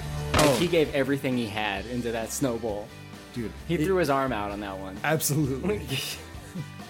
And then, you know, they get into like a fight, and like Harry's like fucking pissed. Like he's ready to like box her. He like puts up his dukes He's like, come on, bitch. Like, let's fucking do this then. You want to fuck with me? Yeah.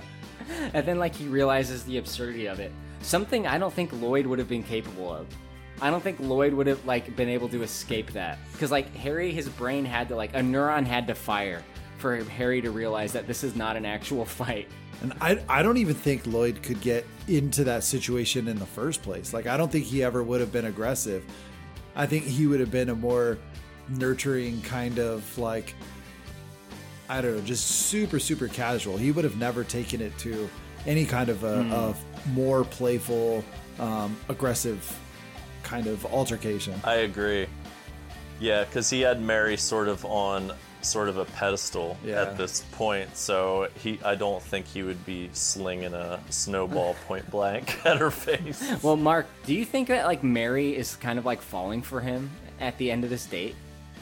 I don't know about falling for him, but there's at least, you know, that closeness, that friendship, that trust, that, you know, she definitely has some sort of level for affection for him. But I also think in the back of her mind, she is married to someone that is kidnapped right now, and that's probably the biggest concern for her. She's just trying to make light of it on this nice day where they're, you know, in the snow. I've got to tell you, today was just what I needed. Thanks a lot, Harry. Well, it was my pleasure, Mary. So you'll pick me up tonight at 7:45? Oh, well, no, I got a few things to take care of first, but why don't we make it 7:45? Stop it. Okay, 7:45. Bye. It's probably got to give him some weird signals, though, him being Harry the man in the situation. Because when he drops her off, she's like, I had a very nice time with you, Harry. And she gives him a kiss on the cheek, which, if that's like your first date with a woman, you pretty much think you're in, I would think, right, That's guys? true. Like, wouldn't you? Yeah. Yeah, from a, like, ghetto project kind of street level where Harry's used to, then for sure he gets those vibes. But maybe, like, that rich elite levels that Mary's on, things maybe are a little different for her. Yeah, like the social interactions are different for high society in that regard. Yeah, absolutely. And so she's coming from one point of view and like, hey, I really like hanging out with this guy because he's also a high society type like I am in paper. Theoretically, Yeah. But he doesn't carry himself and doesn't give a fuck like the way all the other ones do, you know? And so I think she finds comfort and companionship in him just being the free spirit that he is. He's not pretentious like a lot of the Aspen elite are. Yeah, look at you know, the homeboy Nicholas, you know, like a total douchebag, stuck up. Yeah. You know, he's got motives. And I think a lot of the people that Mary's involved with are in that type of, you know, that archetype there. I mean, her parents are presidents of the nature preservation. I mean, yeah. So she doesn't know regular people.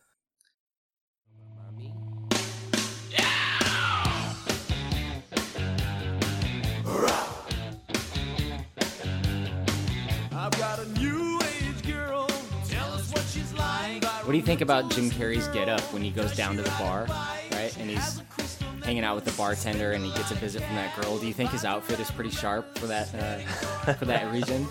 I wouldn't expect anything less. Right. I mean, he's got like 8-inch tassels off the edges of his leather gloves. Yeah. I mean, and he's really showing them off. Right? Yeah, he really is. Like, he walks like kind of like a robot with his arms very like 90-degree angled and stiff out toward the front, so you could really see the tassel. He's like going like extra hard on trying to pull like a John Wayne like physicality with like the way he like moves his arms and like his upper body. Like he's trying to walk like some kind of like cowboy type. Yeah. And you know, I didn't really understand why he was so dressed up with this huge jacket. I mean, you could tell that this was a cowboy jacket that was made for horseback riding in the snow, long trips, keep you warm. he was totally dressed up with all of this stuff, and he was going to the bar that's inside the hotel he was already at. Yeah, like he was, right? he could have just worn his jeans and a shirt, you know, like. No, he's got to didn't go need the all extra this. mile. This guy has got to peacock for this event, you know? He's ready. Yeah, true. He's ready. This is the first date of the woman that he's trying to, you know, win over. So I think he wanted to try and impress. And doesn't he have the gloves on the whole time while he's at the whole bar time. too? Yeah. Which is so fucking funny, He's like right? knocking back Coors Lights with these gloves on still. One of my favorite lines from this movie, it's very casual, but he's walking out and he sees the sign moon landing, which is probably really old at that point. And Oh, he yeah. says, "No way. We landed on the moon." Yeah, it's like just perfect point for his character right there. Also an ad-lib line, which is great. There's a nice component of comedies from this era where like there is a lot of ad-libbing, but it's not overly done. We talked about that on the last episode of Big Dumb Movie we did on The Nutty Professor, where like you have to hit that sweet spot of improvisation. And you don't want it to be overly done, otherwise it becomes a Ghostbusters 2016 and it's just meandering.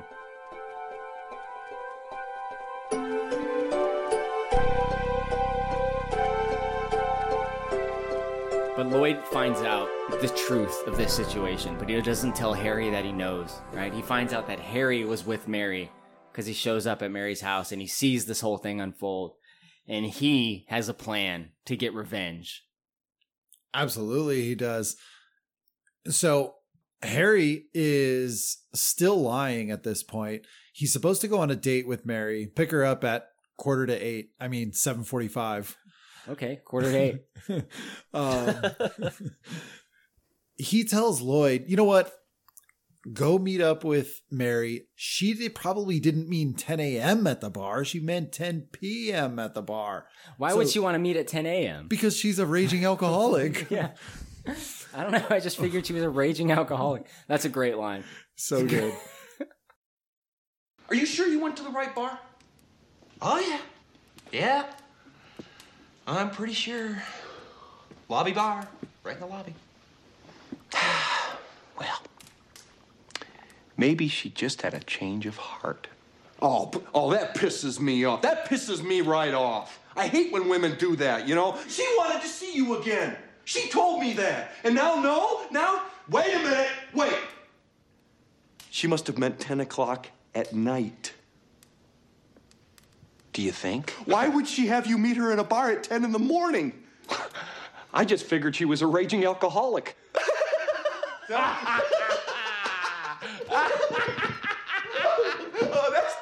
And all this time I've been going through such pain and personal anguish. Such hell for nothing. Oh, God. The fact that he's like as if he assumed that and he was cool with it. Like, yeah, like that's okay. Like she's her so hot, beauty, it doesn't matter. Yeah, absolutely. So Harry says he's going to go catch a movie. Lloyd's set, quote unquote, to go out on a date with Mary at 10 o'clock at the bar. Lloyd fixes up some drinks for himself and Harry. And he puts in a, I don't know, half bottle of what they call Turbo Lax. Yeah. Hooks him up with this laxative. He knows that it's just going to tear Harry up. And so he makes him drink the whole entire thing in one gulp. And sure enough, Harry takes off. He starts feeling some weirdness in his stomach. You start hearing the rumbles in the while he's in the Lamborghini on the way to go pick up Mary. Bubble guts. Bubble guts, absolutely. And these were bigger than bubbles, man. These were like bursts. I mean, it sounded like an engine cranking over that just didn't want to start. It's like Major Payne. You remember when he eats the Yes. cupcake? It's like the plumbing sound. Like, yes, that's exactly what I thought of. Yeah. I was thinking this is another big touchstone of the 90s is like the X-Lax prank. It is. It's classic for this era. Exactly. I never did this prank on anybody with an X-Lax, but there was always a rumor that like if you put Visine in somebody's drink, that was going to give them the shits. Oh, okay. And so I did that before. It didn't work. No, okay. You just poisoned him. Yeah. They did that in Wedding Crashers. So, of course, Harry shows up at Mary's and immediately has to take a shit, runs into the bathroom, destroys the bathroom, doesn't he, Mark? Oh, absolutely. They make it like so violent. And this is another one where, you know, as a kid, it's just so funny. And I definitely, being young when I did see this movie, recreate the dramatic shits. Okay. I feel like a lot of kids did that after this movie came out, just to act like that. And it's so funny because he's doing whatever he can to act like he's not doing this. I'm cleaning my teeth. But inside the room, he's also just like in physical pain. He somehow unscrews the entire toilet off the hinges and is trying to take it out the window. Yeah. You know what the part that really gets me is it's not even the shitting part. It's not even the fixing the toilet part. It's none of that. It's a very subtle piece of the scene right before. So Harry runs in, he turns around, gets positioned, and he's got to like undo his belt buckle. And like when you know that you've got to take a shit, man, like your body knows that you're like now inches away from the toilet. You're groundhogging, right? Yeah, and so that's like happening. Dude, it's like, oh God, it's coming. And like he's violently ripping off his belt, ripping open his pants. Like just the way he did it made me think that he really needed to shit. Yeah. Like anybody could just go to a scene and just undo your pants and sit down, right? And like, you know, whatever, continue with the scene. But like, I really felt like this guy's asshole was about to be outside of his body. Yeah. You know, and that was the part that sold the scene for me, not the rest of it. Well, I think like Mary, when she knocks on the door, she's like, "You're not using the toilet, are you?" He's like, "No, I'm just shaving." Like that's good. Yeah. No, I was just shaving. Shaving? Yeah, I was running a little late. I thought this would save some time. Okay. Well, I'll be in the kitchen whenever you're ready. Oh.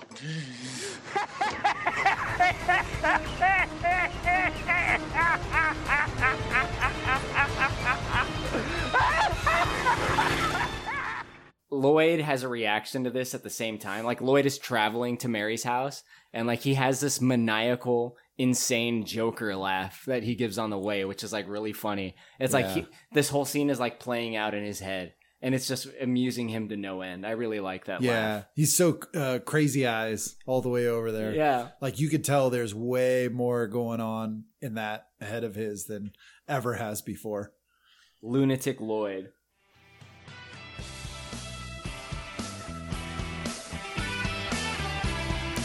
Now, Lloyd does finally show up and he explains the briefcase and he sees Mary in person and he talks to her. And the briefcase, the mention of it, completely like captures her attention. And she's like, I have to go with Lloyd.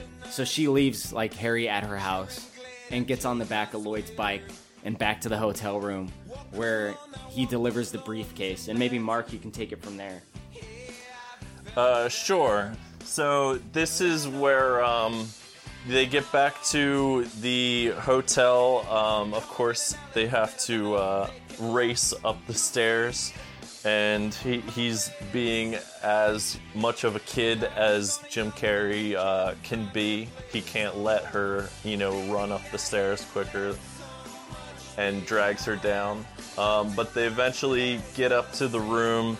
He shows them the briefcase, and this is also funny because he's, going through the IOU. Well, no, this is when the mobsters sort of intercept them, correct? They do Nicholas showed up after a few minutes, right? They get to talk a little bit, right? Like she's very appreciative of Lloyd coming all the way here and delivering this briefcase. Mary is a really nice person, by the way. Like the way she is in this movie, she's obviously like gorgeous, And she's like way nicer than you would expect a woman that looks like that to be. Like, she's very kind to people around her. She's very kind to Lloyd when they first meet. Like, yeah. Even though he's a fucking like lunatic, basically, she accepts it and she's nice and she's like, thank you, Lloyd. She remembers his name. She's like a very nice person. So Lloyd is like trying to pursue his dream that started at the beginning of this movie of being with her. And he asks her the question. He says, look, Mary, I like you. I came here because I have feelings for you. And I want to know, what are the chances of us being together? And, you know, she wants to be nice at first. So he's like, you just got to tell me straight up. And that's when we get the famous line. Mary, I desperately want to make love to a schoolboy. Maybe I should be going. No. No, that's not what I meant.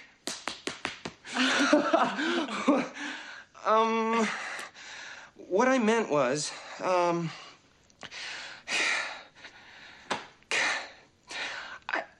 I like you, Mary. I like you a lot. I want to ask you a question, straight out, flat out. I want you to give me the honest answer. What do you think the chances are of a guy like you and a girl like me ending up together? Well, Lloyd, that's difficult to say. We really don't... Hit me with it. Just give it to me straight. I came a long way just to see you, Mary. Just, least you can do is level with me. What are my chances? Not good. You mean not good like 1 out of 100? I'd say more like 1 out of 1,000,000. So you're telling me there's a chance? Yeah!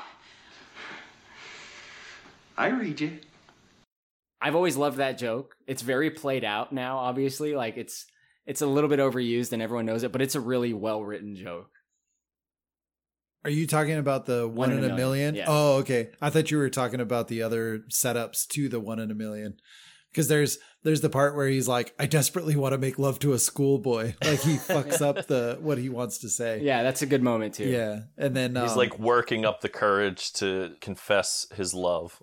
Yeah. And she's like, maybe I should go.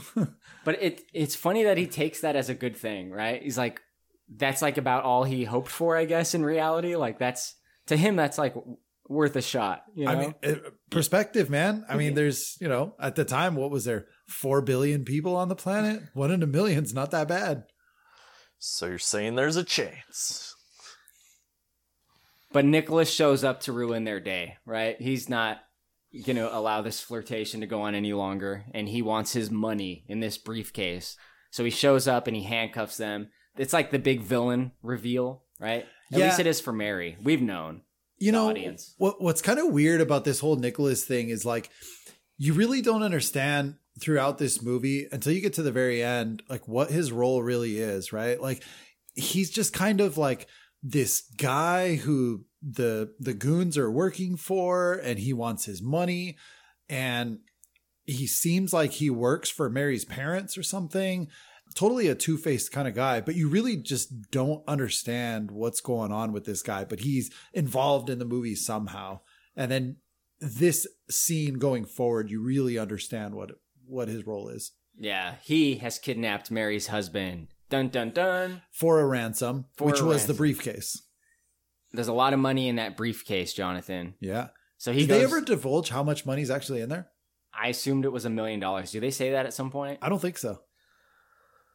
I don't know why I thought that was the number 2, Yeah. but I'm not sure specifically where. Maybe somewhere during the ransom discussions they say how much is supposed to be in there. Well, he checks. He wants to make sure the money's in there. Yeah. But Harry and Lloyd have spent all of the money. All of it. It's all just insane. full of in like 2 days. napkins with IOUs written on it. And that's as good as money, though, I guess. It is. That's pretty cool. Their word is bond. Yeah. That one's for a car. Might want to hang on to that one. Absolutely. What was it, like 275 or 250 or something? It was fucking insane. Jeez. It's funny because these are two guys, like you said, live in the projects. The rent is probably a couple $100 back in the 90s. They have nothing, but they also blew through all of this money in like 2 days. Like, you would think this is generational wealth type money. Like, they can completely change their lives and livelihood with this sort of money, but it doesn't go that way. They could have totally failed the worm farm like 100 times with $1 million. And they would have.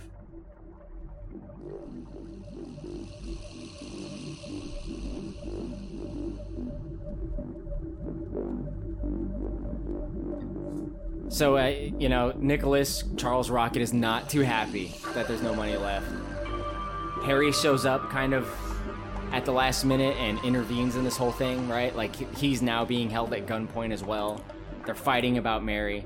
Yeah, there's this really confusing scene, right? Because Harry gets back to the hotel after shitting his brains out. Yeah. And he runs into the lady that he was trying to hit on at the gas station a few days earlier, which ironically there was also a scene with her and Lloyd in the bar, and she just seems like an obnoxious lady, right?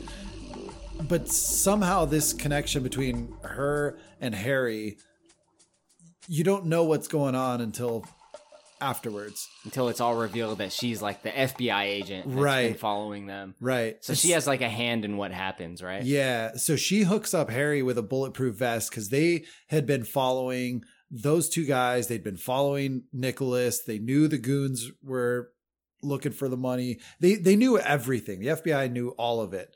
So they hook up Harry with the bulletproof vest and a gun, a nice little 6-shooter. They give this fucking guy a gun. Yeah, well, he's a pro. He's a pro with a champagne bottle, then he can shoot a gun, right? Yeah. I mean, wouldn't you say so?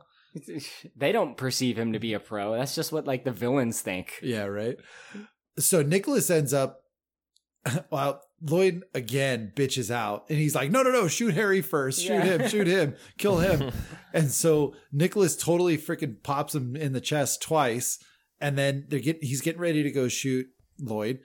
And Harry pops back up and unloads the full clip on him, man. It's like a real Pulp Fiction moment, right? He just like shoots all around him, right? Yeah, absolutely. and it had nothing to do with the fact that Nicholas was a righteous man and everything was just going to go around him. That wasn't divine intervention? No, it was not divine intervention. God that didn't was just come down from heaven and stop those motherfucking bullets? Absolutely not. No. Nope. He's a horrible shot.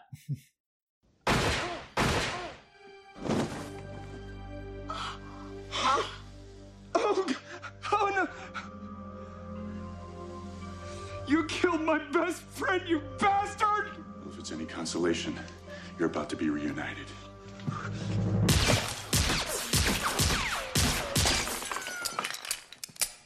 Harry! You're alive! And you're a horrible shot. Lucky me.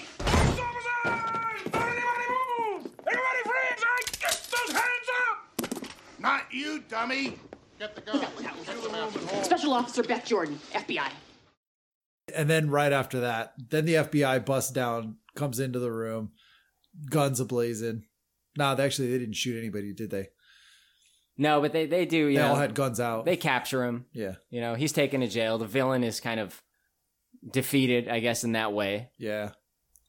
And this it's kind of anticlimactic, really. It is, there's I think there's a good joke at the very end, which we'll talk about shortly. Yeah. But like in terms of like the climax of like this big villain getting defeated, it's not super great, but he was never really built up that much anyway. He was just kind of a plot contrivance in a way. So he gets taken out and Mary's real husband is actually rescued. I guess, when the cops took him in, he probably just said, all right, here's the location of the guy. So they rescue Mary's husband really quickly. Now, Mark, how do you feel about the moment where Lloyd gets to meet Mary's real husband? Oh, It's a interesting take because I feel like this was also something of the time where they do, version A, where, something completely different happens, where, he takes one of the policeman's guns and kills, Mary's husband, and then he snaps out of this daydream and he's just super friendly with him. I thought that was, like a funny moment in that exchange. Like his daydream is to like murder this guy because he's like so obsessed with Mary. Exactly. Yeah. It's pretty good. It's pretty funny. But that's pretty much where it caps off. Mary is married to someone and she's not going to be with Lloyd, even though Lloyd was obsessed with her. And they just got to move on. They don't have jack shit anymore, Harry and Lloyd. They spent all this money. Fortunately, they're not in any legal trouble, so they're lucky in that way. They still got that pending murder case, though. Yeah, I mean, there's at least a manslaughter charge somewhere involved with mental. They breeze over that. Yeah, they get off. They have to walk all the way back to Rhode Island, apparently. And the final joke of the movie, Jonathan, I think it's a good one, right? Yeah, I think it is too.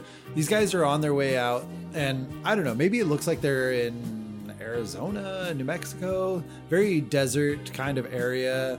They have no car, no money. They're just walking. Like, I don't know. I do have a problem with Mary sending these guys on their way without like getting them a flight back home or something. Like, that was kind of fucked up. Thanks for your help, fuckers. Yeah. Now get the fuck out of my life. Yeah. Like, go ahead and walk. They did spend all their money. That's true. They just spend all of it. I was wondering about that. What happens to the money and these assets and everything? Someone's gonna hang on to the IOUs, Yeah, they're gonna keep everything. They'll right? redeem those later. Maybe that's in part 3. If a family has enough money to pull up $1 million cash unnoticed, they got plenty more money. They can afford to lose the million. Yeah. Anyways, after Mary was done being a bitch, sending these guys back with nothing, they're walking along a desert road. This tour bus stops and it says Hawaiian Tropic on it. And for those who aren't familiar, it's a company that makes sunblock and tanning oils and stuff like that. I don't know if they are into anything else. Maybe some chapstick. I don't know. So it's a tour bus full of smoking hot bikini chicks. And they are looking for 2 guys to help oil them up at every bikini competition that they're going to go to across the country. Lloyd and Harry, as helpful as they are, let them know that the town is about 3 miles the other way, and they could find 2 guys there that they could totally pick up and take on tour with them. Yeah. I heard Jim Carrey say once that in the original ending, they did get on the bus, but he wouldn't allow that because he knew that his character was too dumb to actually make that decision. Yeah. It works better this way, I think. Yeah, so I think so too. And then to double down on it, they run after the bus after it takes off, and Lloyd stops them again and says, you think that they're going to go, oh shit, we realized our mistake, we're going to get on this bus? And he says, no. The town's 3 miles back the other direction, and tells the bus to make a U-turn. Yeah. I think it was definitely a good cap for the movie. Yeah. Right. Opportunity is not the problem with them. They are the problem. Yes. Yeah. They've had so many opportunities to do everything they want in their life. Yeah. They are the ones that fuck it up every time. And it's funny because they're mentioning as they're, saying, one day it's going to be our turn, if that opportunity ever does come as it just walked out the door. Just got to keep our eyes open. And that is Dumb and Dumber. Before we get into ratings, do you guys have any final thoughts?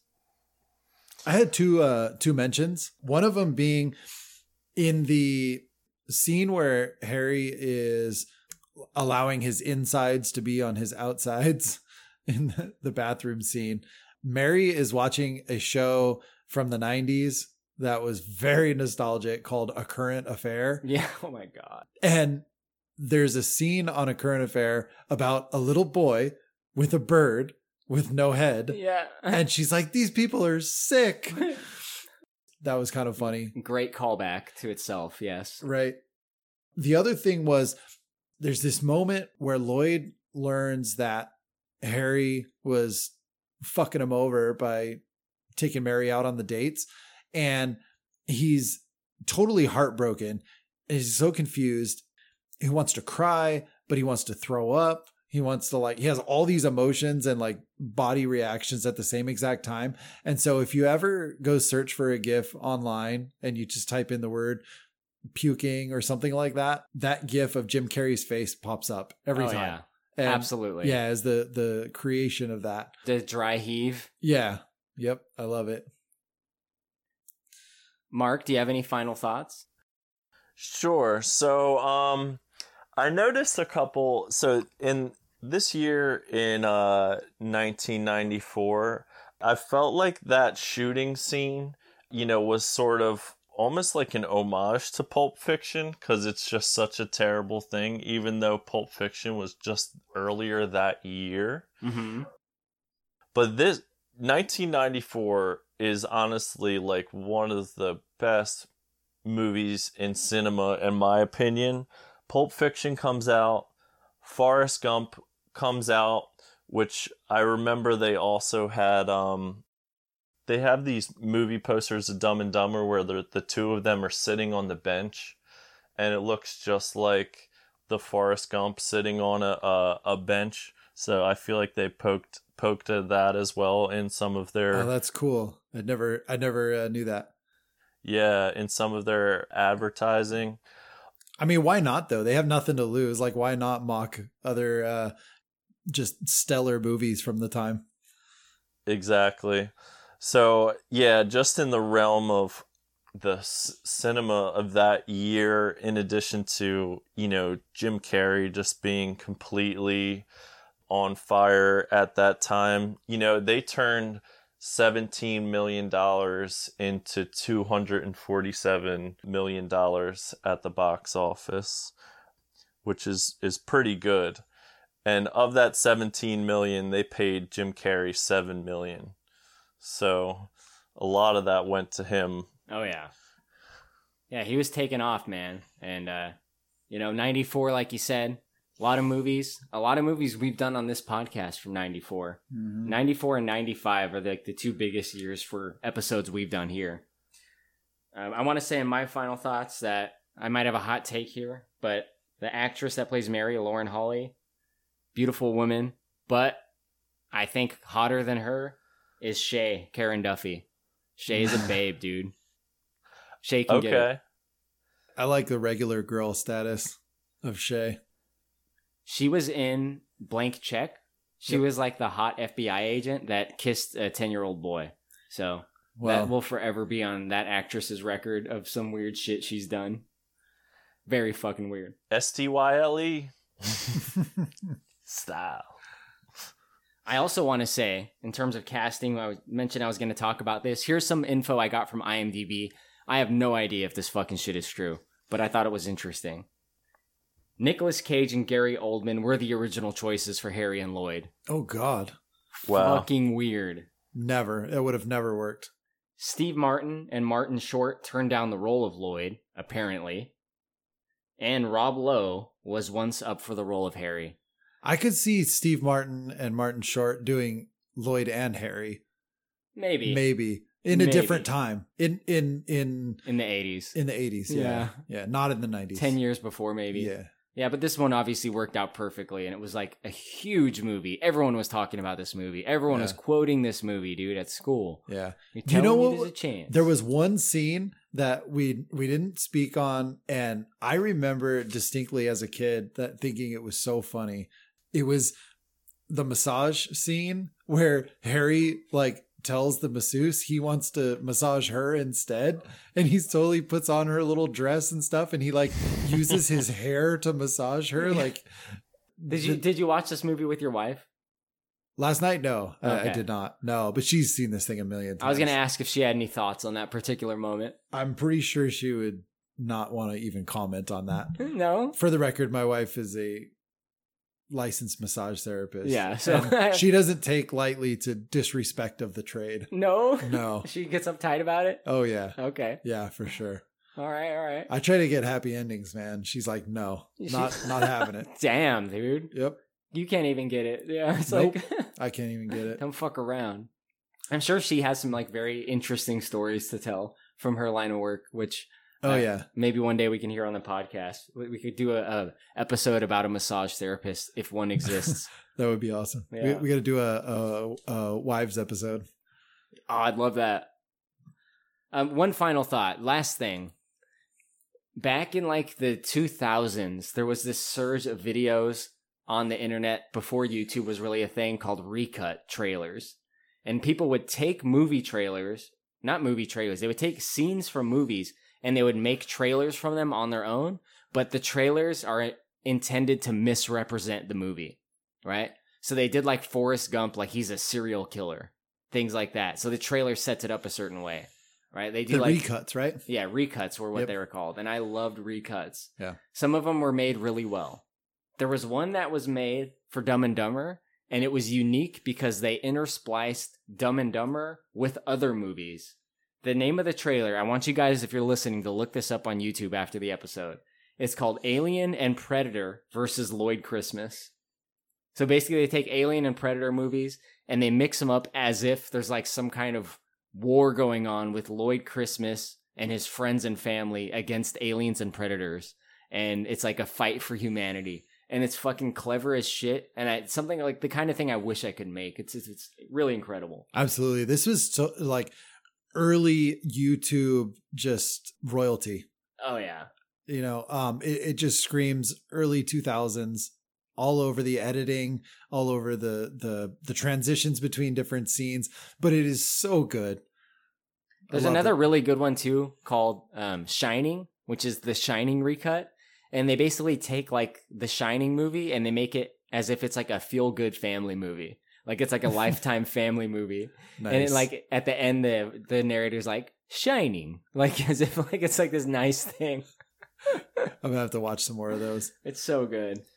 I noticed they do that with Wes Anderson movies now, or like they make other movies in the vein of Wes Anderson style because his cuts are so so iconic. Yeah, the X-Men one is a classic. I love it. All right, I think we're ready for ratings. Mark, on any rating scale you want, what are you gonna give Dumb and Dumber? I give this movie 8 out of 10 headless parrots. Ooh, severed bird heads, you say? Severed bird heads. Is he a parrot? Is he a parakeet? Parakeet. Yeah, 8 out of 10 headless parakeets, please. Anything you want to say in your rating here? Any reason why it gets such a high rating? Sure. Definitely a iconic movie of my formative years. It's definitely a movie that I think has aged well as well, because when I was young, I loved the physical comedy of it. But as I was older, I found that there's actually a lot of intelligent, jokes that kind of go above your head, like Swanson Samsonite. I didn't know Samsonite was a travel company when I was young, or the John Deere letter. Like those sorts of jokes would go over my head as a kid, but I appreciate them now. That's good shit, man. Yeah. I'm gonna go next. I'm gonna give this 7 out of 10 big gulps. See you later. No. I'm kind of ashamed that I still like this movie. I have trash talked Jim Carrey's movies like so many times. Like I did a podcast on Ace Ventura, and there's so much of that movie that just doesn't work and is fucking stupid and awful. And I'm going to be doing another podcast pretty soon with spoilers on the Ace Ventura sequel. And Jim Carrey had a fuck ton of misses in the 2000s. He just did all these like weird movies that didn't work really well. Number 23 and The fucking Majestic and just dumb shit. I don't like his comedies that came after, like Fun with Dick and Jane. There's a lot of stuff in Jim Carrey's work, his body of work, that I don't like. But of the 90s Jim Carrey movies, I think this one holds up the best. I think it's clever in a big way that maybe some of the other movies aren't. Ace Ventura has some good writing to it, but I don't think it's a particularly clever movie. I think this one kind of is. There's like this weird subtle cleverness to the Farrelly Brothers movies, and I think it extends their shelf life in a way that like a movie like Ace Ventura doesn't quite capture. So, as much as it shames me to say, it's a pretty fucking good movie. I gave Nutty Professor recently something like 2.5 out of 10. Like, it just was not working for me. It wasn't like getting the funny sparks firing in the way that this movie does. And I saw this movie a lot as a kid. That probably influences my judgment a little bit. I'm not saying this is a fucking masterpiece of a movie. If you want to see a masterpiece by the Farrelly Brothers, the closest thing you'll get, I think, is Green Book. But this movie's still pretty good. Jonathan, what are you going to give it, man? Any rating scale you want. There's no scale for this. This movie is just going to be a yes, always. I will always watch this movie. I don't have a problem stopping my channel surfing and leaving it on this movie, even if I was looking for something else. I will watch it. I'll continue to watch it. The jokes always hit for me. I think now in my later years, I'm more appreciative of the subtle jokes, the small innuendos, different things that you would never understand as a teen or younger watching this movie. I'm always just gonna like this one. Fucking A, man. Fucking A. Very good. I want to thank you guys for joining me for this podcast. You know, this is one of those movies where I kind of need the right people that want to talk about this movie on it. You know, I have some friends that probably just wouldn't be too interested in this movie, wouldn't quite have the same enthusiasm that you guys have. So thank you, Jonathan, for being here. And thank you, first timer Mark, for joining us. You know, I'd love to have you on again. It's been great having you here. Hey, thank you so much. I'm honored, especially, you know, I've listened to your podcast. I enjoy listening. So to be on for this episode specifically is very special to me. So thank you very much, Corey. Happy to have you. If you, the listeners, want to write in, you can email me at bigdumbmovie@gmail.com. Follow us on Instagram. You can also message me there, Big Dumb Movie Podcast. And my big ask, the best thing you can do for this podcast that'll help us out the most is to leave us a positive rating and written review on Apple Podcasts. That helps us out a lot. If you listen on Spotify, you can also leave 5 stars there. Although in order for you to have access to that functionality, you have to play an episode fully through from start to finish. I think including our end credits music that I have at the end. So if that's your platform of choice, please do that. But, you know, the Apple Podcast reviews is really what I need. I need more of those, so help a brother out. It's been very fun. I appreciate you guys being here once again. And you, the listeners, I thank you for listening. We love you, and good night.